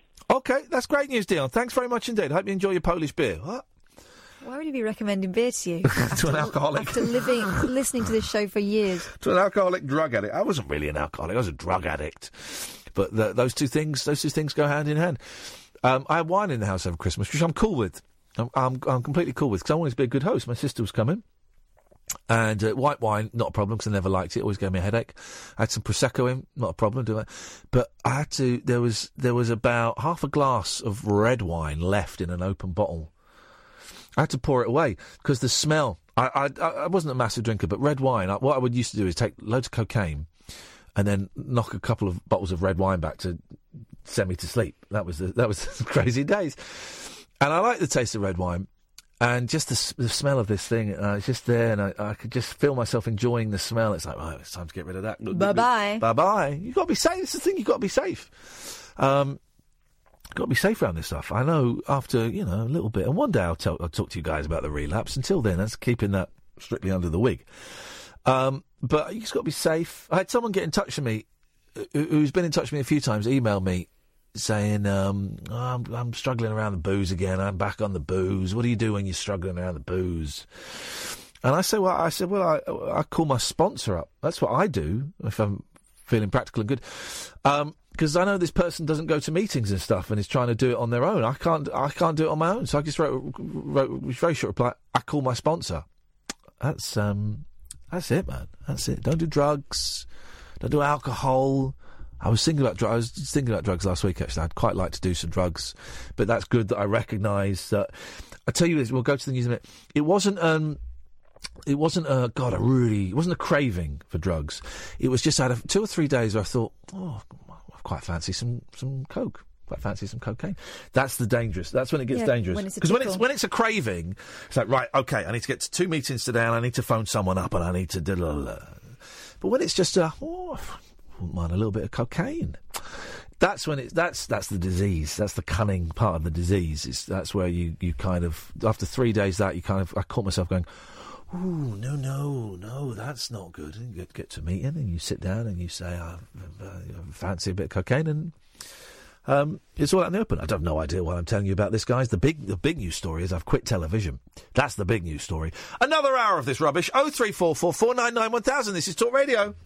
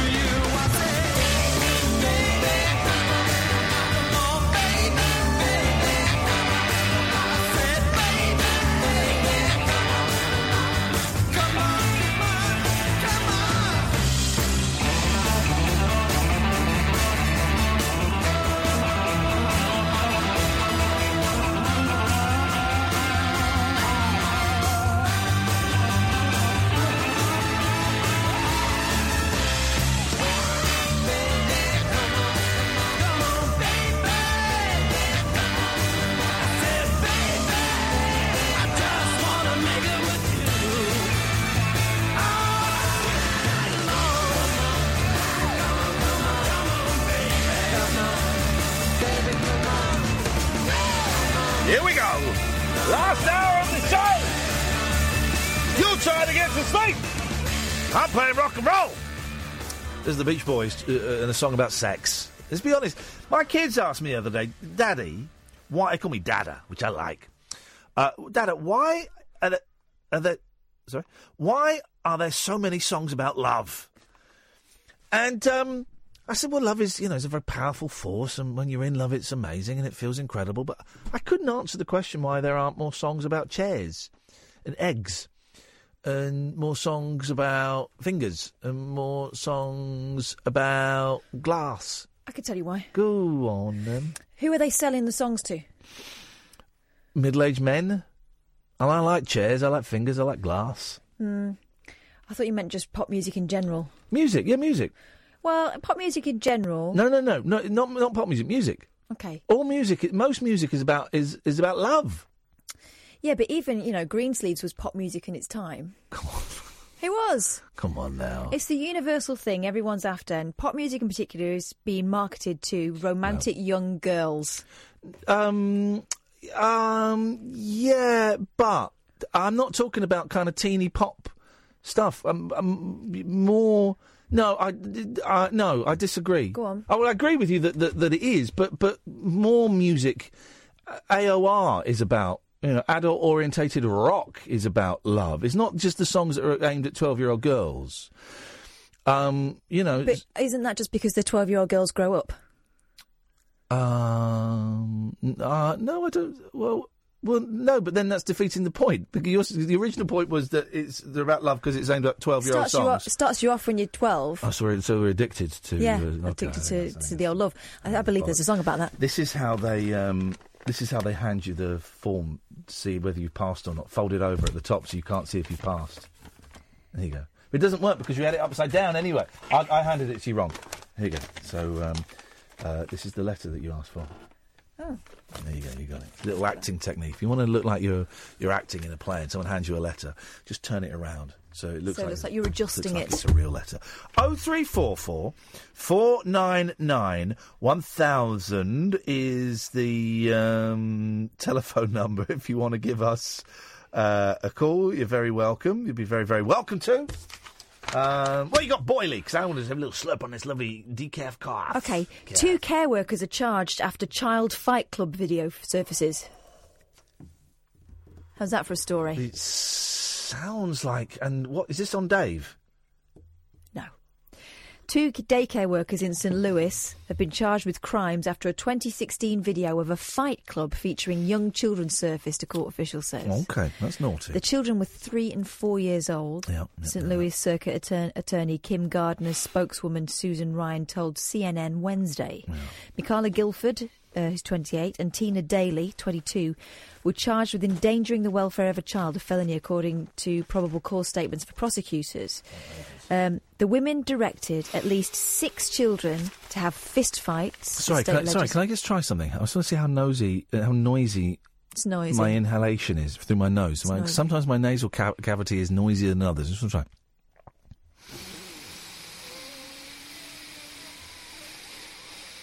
That's noisy, isn't it? Mm-hmm. Well, I mean, yeah, that's noisy. Wowzers! I need to get. Do you want to compare it to mine? Yeah, go on. Oh my God! No, I didn't. Hang on, I'm going to do a funny joke though. Hang on, I'm going to do a very, very funny joke. Right? Okay, so. Here we go. Ready for the joke, everyone? This is going to be a funny joke, guys. We're going to laugh. We're really going to laugh at this, and we're going to enjoy ourselves. So, this is my nasal cavity. That's quite noisy. Catherine, would you mind if we listen to your nasal cavity in comparison? Here we go. This is Catherine coming up to the microphone. Here we go. This is her. Oh my gosh. Wow. Ooh. That's just Kath breathing in and out through her nose. Okay, I think we've got it now, Catherine. Thank you. Anyway, have you got any stories? Oh, Can I finish the story I was telling you? Hang on. Nope. Okay, Catherine, I think we have... I think we've got it now, Catherine. Back to the story. Okay. Oh, my God. But wipe that up. There's another one. Okay. You were telling us a heart...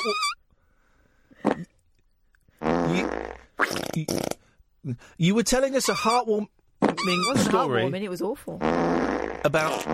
Oh, jeez. Okay, we're done. You were telling us a story about some kids involved in it. Oh, jeez. Okay. So, let's finish.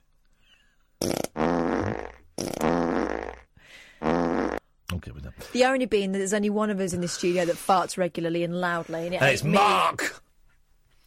Go on, tell us this. So these women apparently directed at least 6 children to have fistfights, noting that the children wore a padded glove and used it to hit each other's heads and bodies. Yeah. Videos show at least 6 children fighting over 35 minutes, according to prosecutors. A child who's just fought is seen crying on video. Oh, so that's the loser?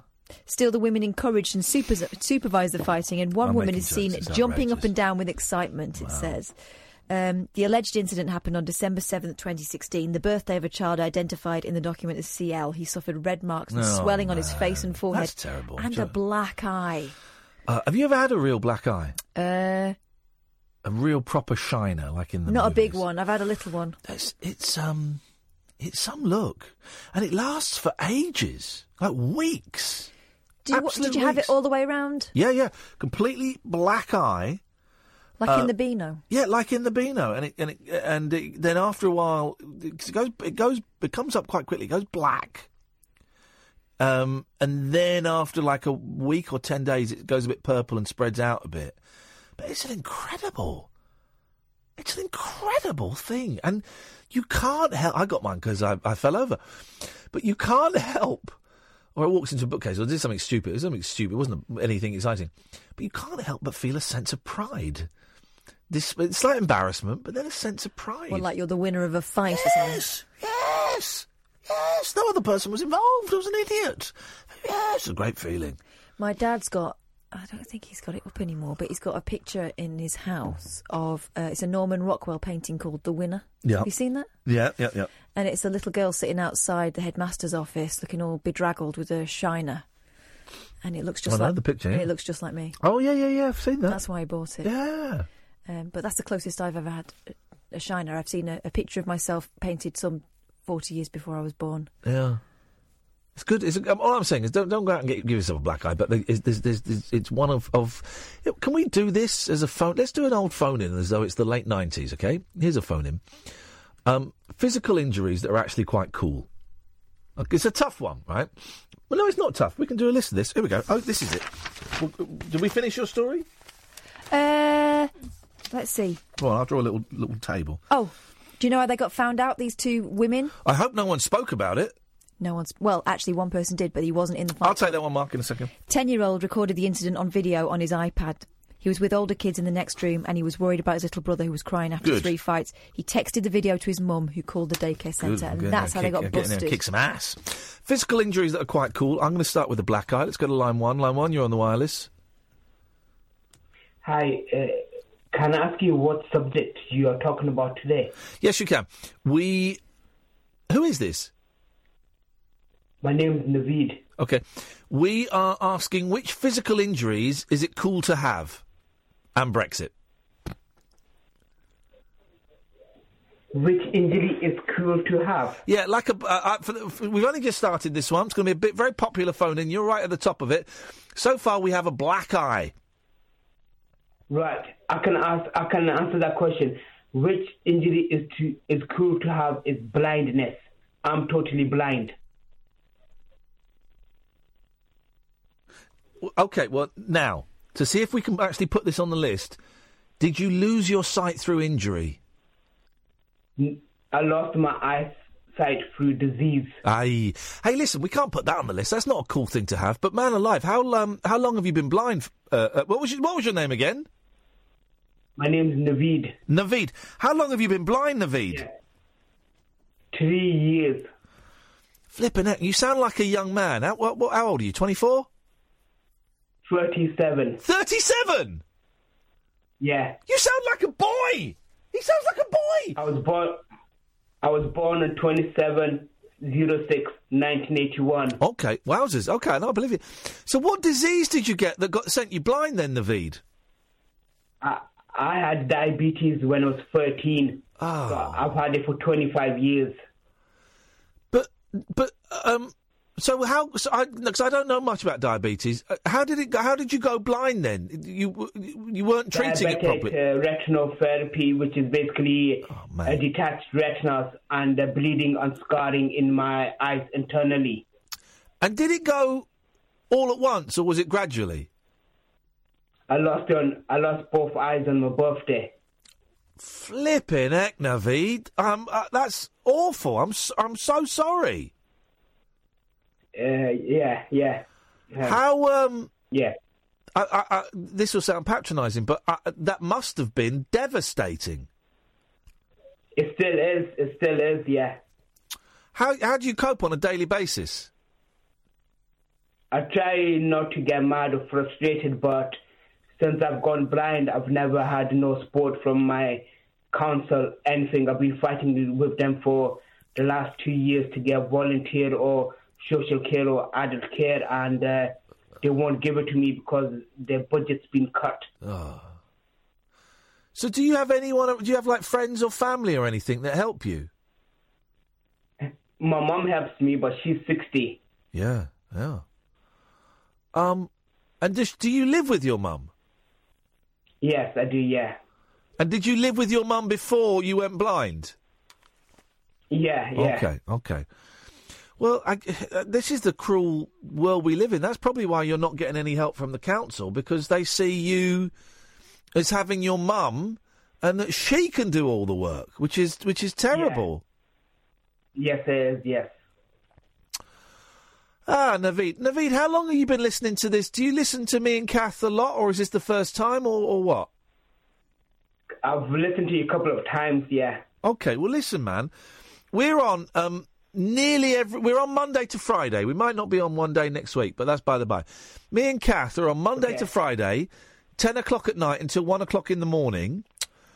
And if you ever want to phone up and vent, or you want to phone up and have a laugh, or you just want to phone up and just, have a conversation with someone that isn't your mum, you'd be very, very welcome to give us a call. Right, okay. Is there anything else you wanted to say or ask, Naveed? No, I was going to say I was getting mad at the caller that you had on last time about White Month or racism. Yeah. Go on, why were you getting mad? I thought how stupid he is. He doesn't understand that the white man, the British Raj, they controlled the whole world before they started giving pieces back. So if he's talking about White Month, they had it for over 100 years. And also, we only gave it back once we'd broken it. the state we gave Pakistan and India back was terrible. Yeah, that's what I'm saying. Yeah. Well, Naveed, listen, man. It's really nice to talk to you. I'm sorry that life has dealt you a crappy set of cards, but maybe we'll talk again at some point. All right? Yeah. Thank you. Thank you, Naveed. Take care, man. Bye bye. Thank you. God bless you. Bye. Bye bye. There you go. It's a withheld number. Don't always take withheld numbers. Flippin' heck. Blind on his birthday. Imagine. If anyone's got a right to lose their temper now, then it's that guy. Thank you, Naveed. I really appreciate that. Thank you for listening to this rubbish that we do, and I look forward to speaking to you again. The switchboard is empty. We can go back to doing cool physical injuries. We won't put Naveed's blindness on there. I thought that was very noble of him to suggest that, but I'm gonna because technically it's not an injury, it was an illness. So that's not what we're doing. So far we've only got black eyes. 0344 499 1000. This is Talk Radio. The Late Night Alternative with Iain Lee. On air and off the leash.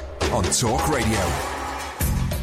0344 499 1000 is the phone number.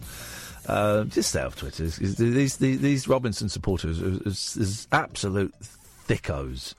They can't even read English. I've seen the tweet where I apparently accuse them of being a wife beater, and oh, what a surprise! I don't. But thanks for blocking me, then unblocking me, then blocking me again, you weirdo. And by the way, Twitter did not make him take it down. You delete your tweets all the time. I delete my tweets quite a lot.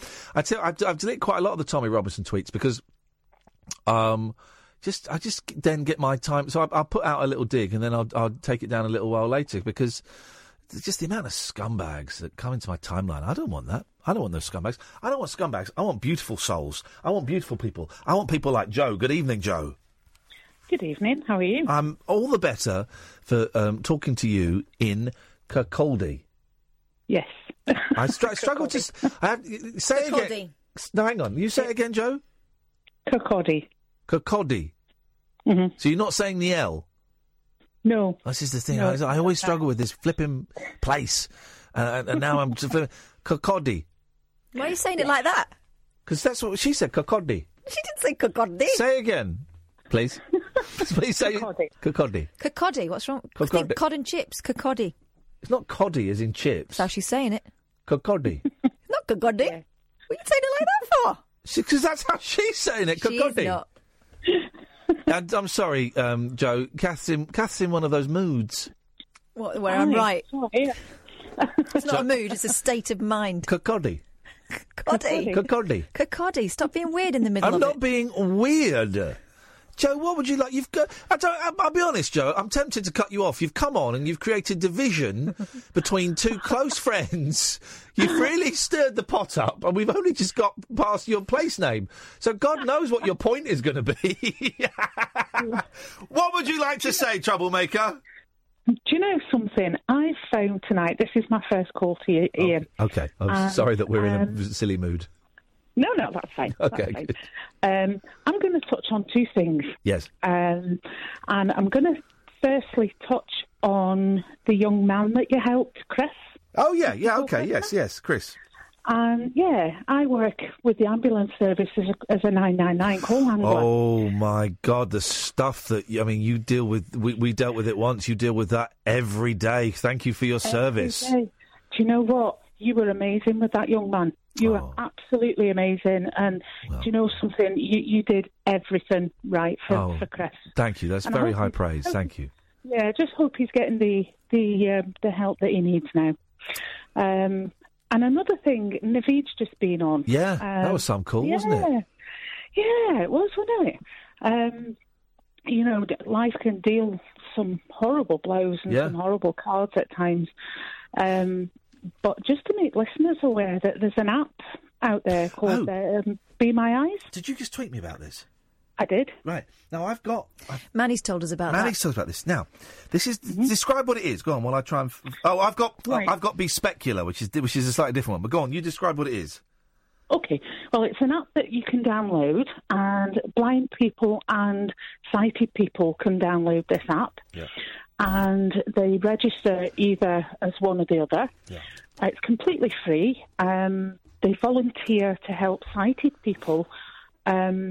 I took a call the other week there where there was a guy with his mobile phone pointing it in the fridge, pulling things out and saying, "What's the use-by date on this? Does it need to go in the bin or does it need to go back in the fridge?" And you were able to tell him? Yes.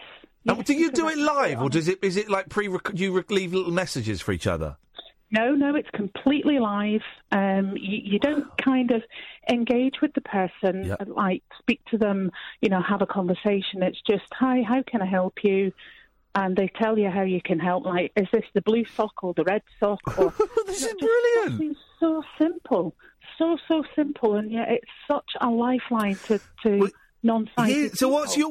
what's your app called? It's called Be My Eyes. All right, now Be My Eyes. So this one's Be Specular, which I think is American.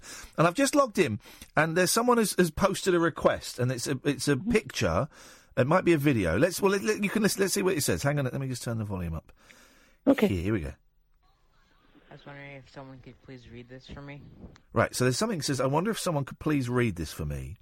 Mm-hmm. Right, now you can't quite... So I'm going to...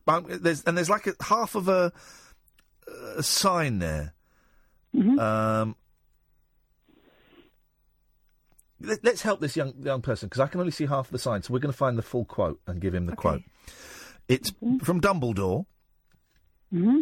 And I'm going to read what I can see. It misses half the thing. So we're going to work this out, Joe. We're going to find it and we're going to turn. So what I can read is, "It is not abilities show what truly are our choices." Mm-hmm. So let's see if we can get the full quote. It is not our abilities that show what we truly are. It is our choices. Right. Okay. Then we're going to leave a message for this young person, for Tyler, whose this person's name is. The request has 4 pictures. Oh, there are more pictures. Hang on. Sorry. Because he's blind, so he's trying to take a picture as best as he can. Right. He's missed it. Right. Okay. I've got it here. Do you want it? Hang on. Hello, Tyler. My name is Ian. We can't see the full quote, but we've managed to find it for you. And the quote is, "It is our choices, Harry, that show what we truly are, far more than our abilities." And that's credited to Dumbledore. Hope that helps. There you go. There we go. Then we go. Yes, send. How polite was the person? Very polite.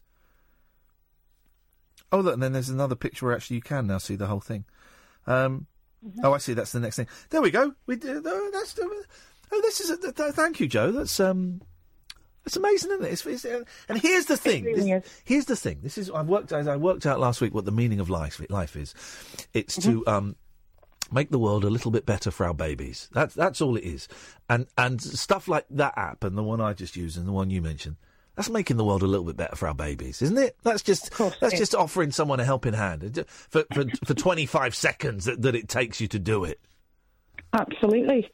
And like when my phone rings, quite a lot of the time it'll say another volunteer's answered the call because they've got to it quicker than myself. Oh. But, I think I've had about 3 calls in the last year.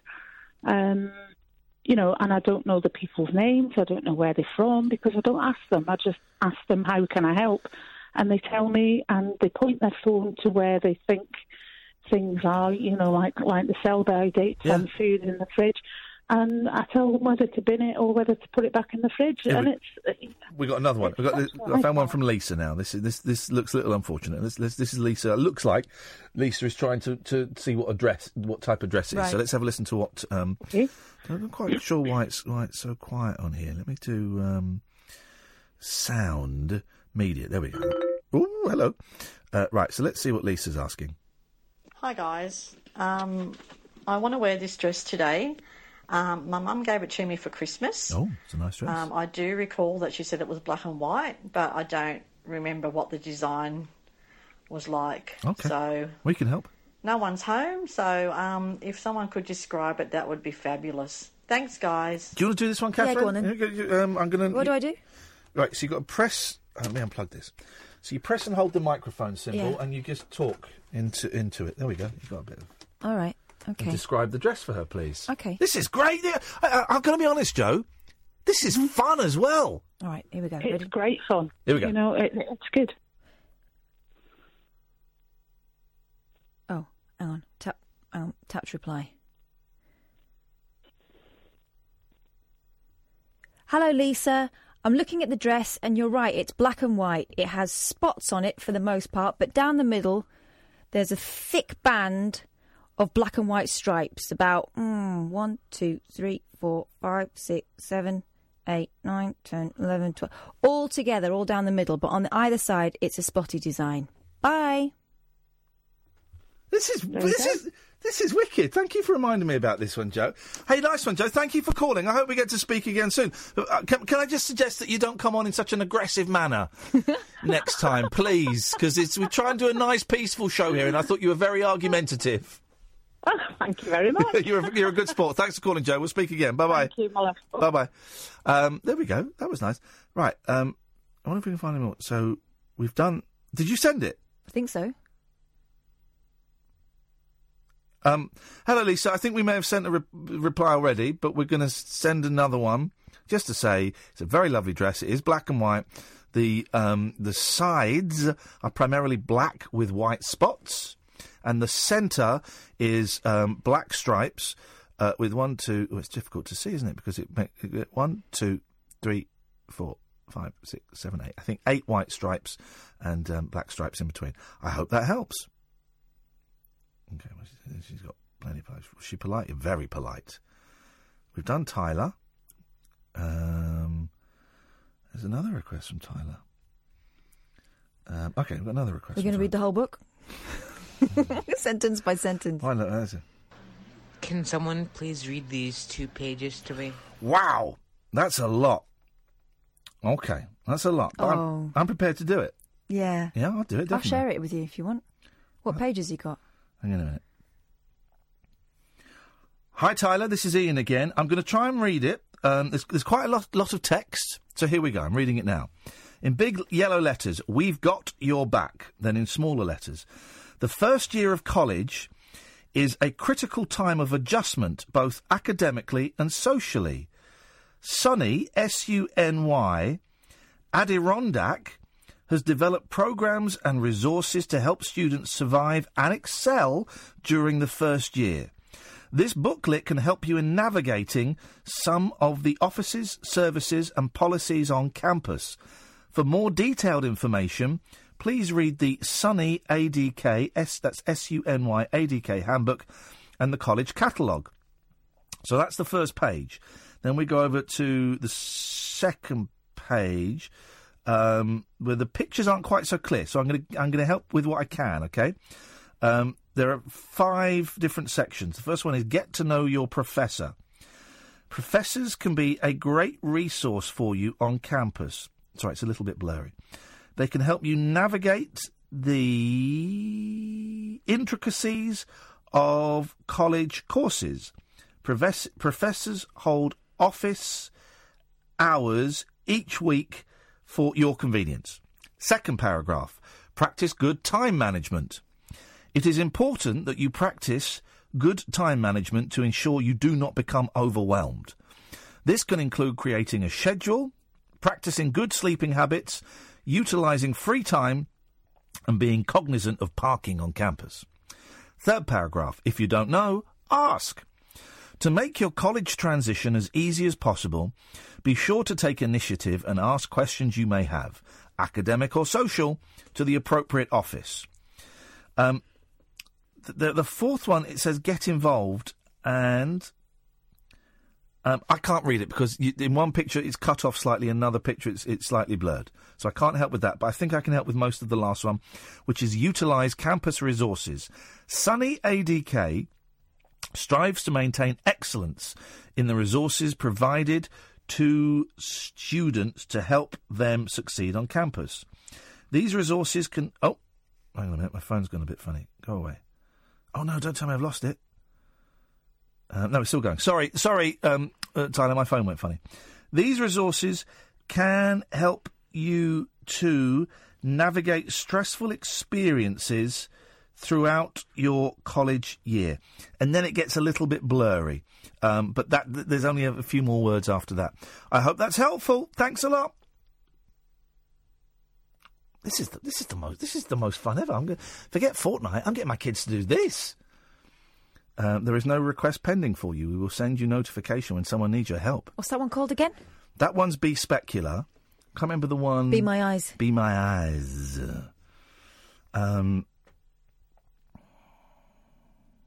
Wow. Okay. Now this is like a game because then they're gonna rate our replies.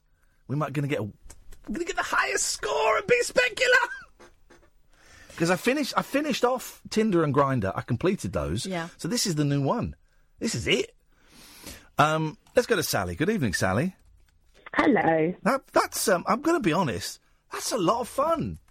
Yeah, it sounds it. And for a gob on a stick, a piece of cake. Yeah, you'll get a high score. I think I might do. Sally, what can we do for you? Well, cool injuries. Are you talking about injuries that now look cool? Jeez. Or stories about injury? I mean, because I've got a couple. Catherine, could you explain it to her? Injuries that look cool. Or have cool stories. Whatever. It's a ridiculous throwaway topic that I did in the last hour of a desperate failing radio show. And people generally don't answer our questions anyway, so we'll take whatever you got, Sally. All right, okay. All right. Well, I have a scar on my right eyebrow, so that kind of looks kind of cool sometimes. No? Right. That's it, is it? No, I've got another one. All right. Has the other one got a little bit more meat to it? What the story behind it? What is going on with Sally tonight? Are you drunk? No, I've got a really bad cold, so I'm a bit... I came into work tonight. I went deaf while I was driving. Oh, no. Huh? Oh, no. Catherine, what's that face for? Why are you pulling... Kath's pulling the... Because we're about to rerun the fun. Huh? Oh, right, OK. Kath sat back in her chair, put her head in her hands. I think she let out an audible sigh. She's doing the thing now. She sat back in the chair, cross-legged, hand on her fist, because she's like, for the next 4 minutes, she's given up. She's not playing. She's not playing the game. Okay. Come on, play the game. 4 minutes, is it? Come on, Grumps. Come on, Grumpy. Just do your ear bit, and then let's all move on. I know what we need. I know exactly. He came in and yelled at me for 10 minutes, pretending that he was so hard of hearing that he didn't realise that he was yelling. And then, of course, it transpires it's not that bad, really. Just an excuse to shout at me. No, I tell you what we need. This is what we need. There's no such thing as... We don't need an advert that's not paid for. This is what we need. This is what we need. Everyone's welcome to join in. That's what we need. Here we go. You ready? Yeah. This is exactly what we need, guys. We need this. There we go. And... Oh, I'm going to plug it in. Hang on. I'll plug it in. Plug it in. Plug it in. Here we go. We need reggae karaoke. Here we go. No, I'm not. One love, one heart. Let's get together and feel alright. I'm not doing the voice. Hear the children crying. Hear the children crying. Saying give thanks and praise to the Lord, and I will feel alright. Saying let's get together and feel alright. Whoa, whoa, whoa, whoa. Let them all pass all their dirty remarks. You know this song? There is one question I'd really love to ask.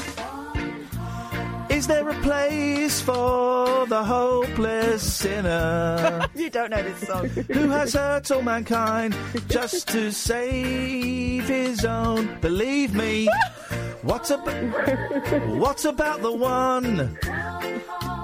What about the one? Let's get together and feel alright. As it was in the beginning, so shall it be in the end.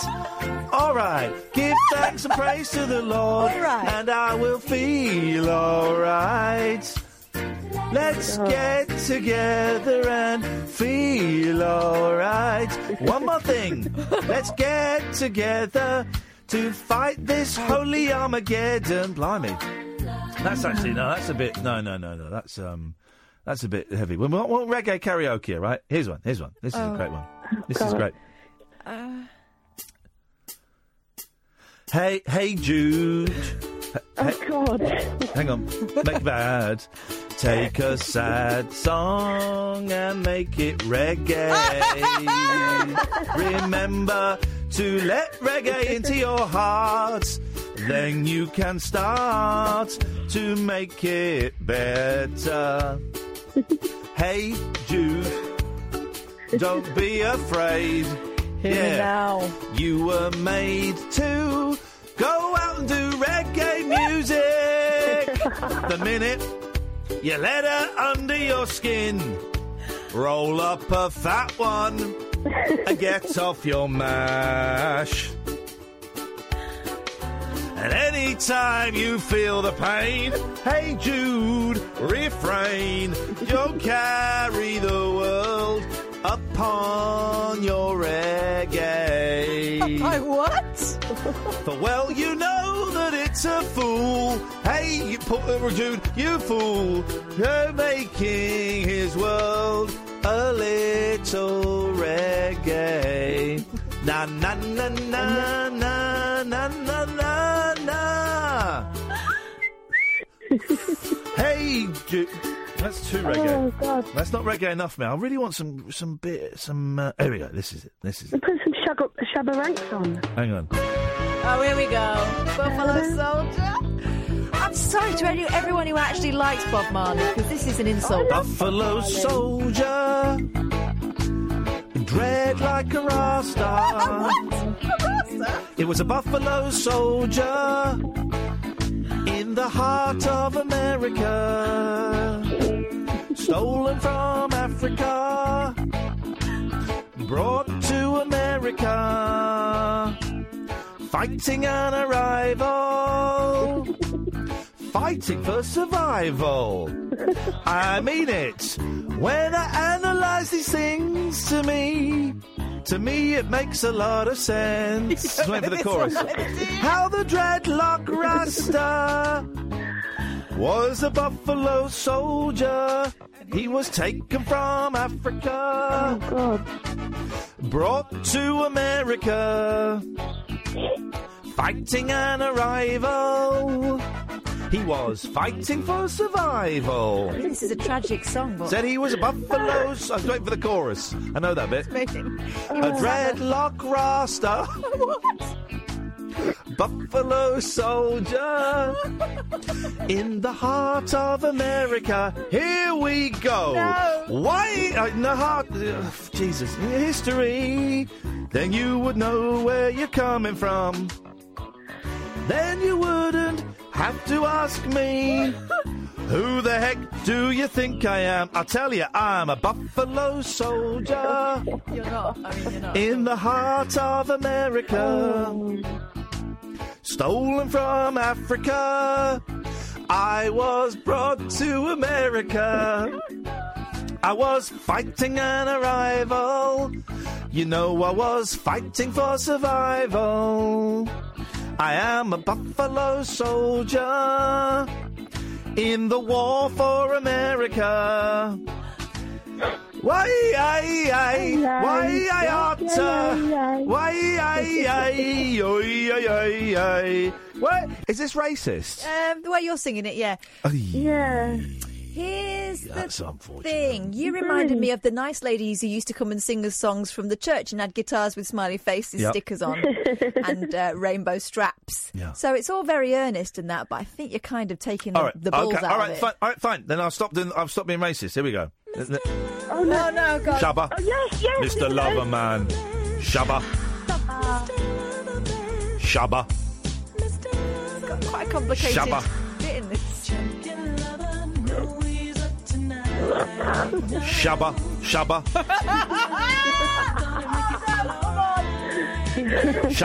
Shabba. Champion lover. No, he's up tonight. Oh, I thought it was Jump Your Lover. Shabba. That was an instruction.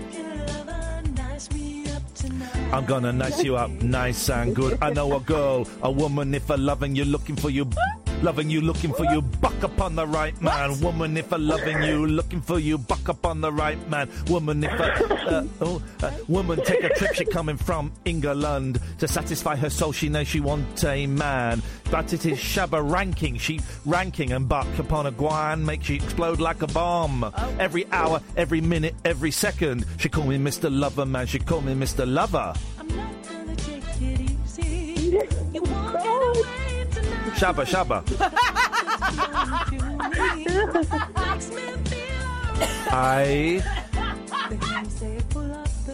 Oh, God.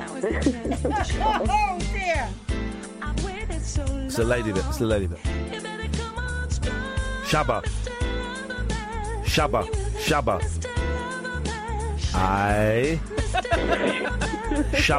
Shabba. Waiting for what? You know you have it in your mind. If I come, thrill me with it. Go gwine, lay down and make you kill me with it. Because thrilling, that is my favourite habit. And when we lay down, you know me, no run from it. Don't call me Mr. Lover, man. Don't call me Mr. Lover. Mr. Lover, man. Don't call me Mr. Lover. Mr. Lover. Mr. Lover, man, don't call me Mr. Lover, Mr. Lover. A woman take a trip. She coming from England to satisfy her soul. She knows she says she want a man, but is Shabba ranking. She buck upon a Gwain, make she explode just like a bomb. Every hour, every minute, every second. Don't call me Mr. Lover, man. Don't call me Mr. Lover. They call me Mr. Lover, man. They call me Mr. Lover. I'm just reading the karaoke. I know you're just reading. Just reading the karaoke lyrics, Catherine. I'm just reading the karaoke lyrics. Okay, Sally. Thanks for that call, Sally. I appreciate that. 0344. Poor Sally had to go through all that for nothing. 499 1000. This is Talk Radio. The Late Night Alternative with Iain Lee. I've got no internet for the last 4 days. On Talk Radio. So on the screen in front of me, I can I see tweets to Talk Radio and stuff. I've just seen what's coming up in Paul Ross's show. This sounds good. Join us after 1 a.m. He'll come in a bit and tell us to hear about the London Occult Bookshop that's been open for almost 100 years. Oh, yes. That's the kind of stuff I want to listen to in the middle of the night. Not Brexit bullshit. I want to listen to that. Yeah, me too. Perfect. Paul will be on after 1. We'll speak to him in a little bit, no doubt. Let's go to Nigel. Good evening, Nigel. It's Dolly Parton, I listen to her every day. It's Dolly Parton, I listen to her every day. She makes me happy when I listen to her records. It's Dolly Parton. Aren't you related to Dolly Parton? No, yes, I am. Yeah, my mum was. No, my mum's side was. Well, if your mum was related to her, then I'm going to break the news to you. Yeah. That means you're related to her. Oh yes, well, sort of, not very close, but it could. Yes, so, well, there's a lot of people I might be related to. There's a lot of people I might be related to. Pardon? Well, that's good. Who else might you be related to? Well, Nick Knowles? Jedwood are related to me. I wouldn't bang on about that. Yeah, I haven't seen them recently in the public eye. Have you? I've not seen. Oh, I've not looked through the public eye for a while. They've not been on TV for ages. Thank God. Yeah, well, they had that funny hairstyle, didn't they? Yeah, and then they became models, top male models. And I didn't really like the hair standing on end much. It was a bit peculiar, wasn't it? It was. It reminded me of something else. But anyway. When Nigel from Maidstone is calling other gentlemen weird, we've crossed the Rubicon. We had a good evening tonight. We had a great show. If only you'd been listening. Well, I've been on the internet listening to Team Cyrus, Noah Cyrus, Team Cyrus. Oh, you should have been listening to us. Then you could have contributed a bit more thoroughly. Have you heard of Zach, who's an American radio DJ? Yeah. Zach. No, I've not heard of Zach. I'll tell you who I was going to speak about was when I've been in the studios at Tunbridge Wells, BBC studios. Tunbridge Wells studios, famous studios, of course. You know, I've been live on there 3 times on the James Wells show when he was on in you've been on James Wells show on another radio station. Okay, right, yes. BBC in Tunbridge Wells. But I met Dave Cash. Have you ever met Dave Cash? I don't. Have I met Dave Cash? I know exactly who Dave Cash is. With all the old people, people on Radio Caroline. I haven't met Dave Cash, no. Because he's about 70 now. He's great. And he's a great guy. He's a friend of James Wells, of course, because he took over the show when James Wells packed it in at the BBC in Tunbridge Wells. Yes. He's a great guy, and I got to meet him when I went to the studios as well. Oh, Kath's telling me Dave Cash is dead. Sorry. Yeah, he died in 2016. Yeah. What, Dave Cash? Yeah. Did he? Yeah. When did you meet him? He died. When did you meet him? 2 years ago. Okay. Well, is that is it about that time that he died? Have you assisted the police with their inquiries? Are you serious that he died? Yeah, October 2016. Oh, so yes, it must have been about 3 or 4 years ago. About maybe 4 years ago, I was in the studio. Yeah, I get it. Time's a little bit elastic. Time's gone fast, really. Right. Oh, that's a shame. All right, nice. Listen, we're going to have to go because I've got another caller and it's coming to the end of the show. Great entertainer, anyway. I'll speak to you tomorrow. I'll call you earlier tomorrow. All right, nice. Take care. Maybe try and listen to the show a bit, yeah? I will. I'll put it on the internet. I'll get it on the internet. Good lad. Thank you. Good evening, Mandy. Oh, hello, Iain. I want to tell you about a cool injury. Here we go, at last! A caller who knows how to get to the meat and 2 veg. This is it, this is what we wanted. My pen is poised. What have you got? I think when you're 60 and you've got no teeth and you've got love bites around your neck and on your cleavage, I think that looks really cool. That's an injury, isn't it? Love bites? Yeah, I know what love bites are. So tell me, Mandy, so you're 60? Yeah. You got no teeth? Yeah. And you've got love bites all around your boobs and your neck? Yeah. Are you doing it yourself? No, men want to do it to me. Men want to do it to you? Gosh. Yeah. Well, I don't know why. Can we give you, across the radio waves, we're giving you a high five? Go, Mandy. So is the lack of teeth? Maybe the lack of teeth is I think it's called a gumming. I think they want to love me. I think they just want to show their love. Is it Is it love? Is it love or is it sex? Wow, it might be sex. Yeah. Are you having a good time? I'm having a great time. Are you making sure they wear a Johnny? Oh, they're not going down there. Yeah, we go downstairs. Okay. Only upstairs. Good. Well, as long as they're upstairs and maybe the lack of teeth is part of the thrill and the love bites, and that's great. Good for you. Yeah. Yeah, so I thought I'd just pop that one in for you, Ian. Oh, I hope you like I thought it. they weren't going downstairs. I love it, Mandy. Whereabouts in the country are you? I'm in Bromley. That's not far from Talk Radio. Ah.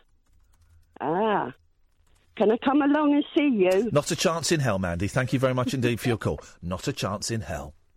This is the Late Night Alternative with Iain Lee and Catherine Boyle on Talk Radio. There's your video. I'm just sending it. Of course it is. Come in, Ross. Come in. Get in here, Ross. Want to work with you. What are you up to, Ross? I do like that jumper. This looks very, very cosy. I can't work in jumpers because I feel a bit constricted. But that looks like the kind of jumper...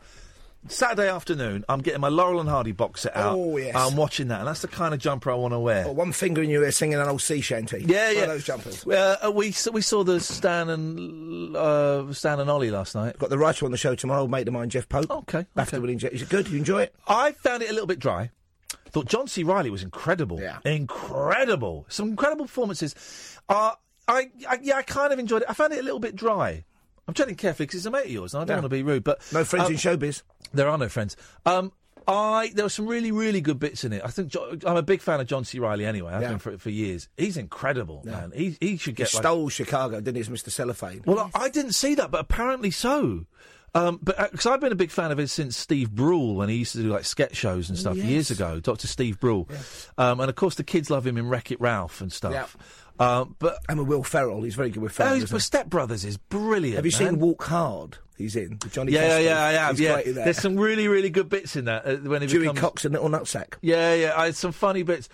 He's got to get some awards for that because I thought he kind of was better than Coogan. Well, he was Golden Globe nominated, but didn't get it. Was he? Yeah. So I think he may get an Oscar nod, or Coogan and Jeff will get the kind of BAFTA nominations. Yeah. They have already. Yeah, it's because he's like an old TV writer, isn't he, Jeff Pope? Well, he was a researcher years ago. I've known him since about '82, and then I used to do a dreadful show. Well, no, actually, it wasn't a bad show. A tabloid London rip-off of Crime Watch called Crime Monthly. Oh yeah, and that's when he started writing drama because we used to do the reconstructions, and we needed 10 or 12 minutes to get the phone calls in. Yeah. So he would basically write little dramas about true crimes. How funny. And he produced it, and then and he's made some great stuff. Yeah, it was brilliant. He co-wrote Philomena, which I thought was a lovely little film with Steve Coogan. Of course he did. Would you like to hear about a cool injury, not afflicting me, but a radio hero, Danny Baker? Yes, please, yeah. Many years ago, when Danny lived in a place called Scarwen Road, he had a very lovely old Edwardian house, very long kitchen, kind of front room diner. Yeah. The phone was at one end. Nobody had walkabout phones in the 80s. We're at the other watching The Godfather again or something. He's there with his shoes off, and the phone's gone, and Wendy and the kids are upstairs. Yeah. So we'll not wait them. He's bounded across the room like this kind of brontosaurus, and one step away from the phone, he's trodden on an upturned 3-pin plug with his full body weight. Okay. And then he's picked the phone up and gone, ah! like a dinosaur, but then he took his sock off. And he had 3 perfect indentations of the plug, each with a tiny tear of blood in them. Oh, God. It was like a stigmata. Oh, a hero. Yeah, stigmata. What a man. But we never found out it was on the other end of the phone. People were terrified. Because like a dinosaur, it took a couple of seconds for the pain to reach his head. We have got 50 seconds. Tell me about this 100-year-old... it's called the Atlantis Bookshop. It's been going for 97 years. Jimmy Page has been a customer. Of course he has. Alistair Crowley used to go there from the Golden Dawn. W.B. Yeats used to go there. It's been in the same family now for 50 years. And it's basically in that... If people don't know London, Bloomsbury in the British Museum is full of nooks and crannies and dark streets. It's great round there. And it's got a big tradition of kind of esoteric occult links. The Theosophists have got their headquarters there. The Swedenborg Society's got their headquarters there. So it's basically, I would say, the world's most famous but unknown arcane occult bookshop. Wow. And we've got the woman who owns it on the programme. And guess what? She's sensitive. Really? Can she pick up vibrations? Well, she does. Ooh, well, like Mandy, our last caller there, who's different kind of vibration, picking up something. Oh, gummy bear. Paul Ross will be on after 1 o'clock. Stay tuned. He puts effort into his show. It's something we should consider. Thank you very much, Mark. Thank you, Catherine. Thank you to Wendy, who was in at the first hour. We'll be back tonight. Stay tuned, though. But this is Talk Radio. Paul Ross coming up next.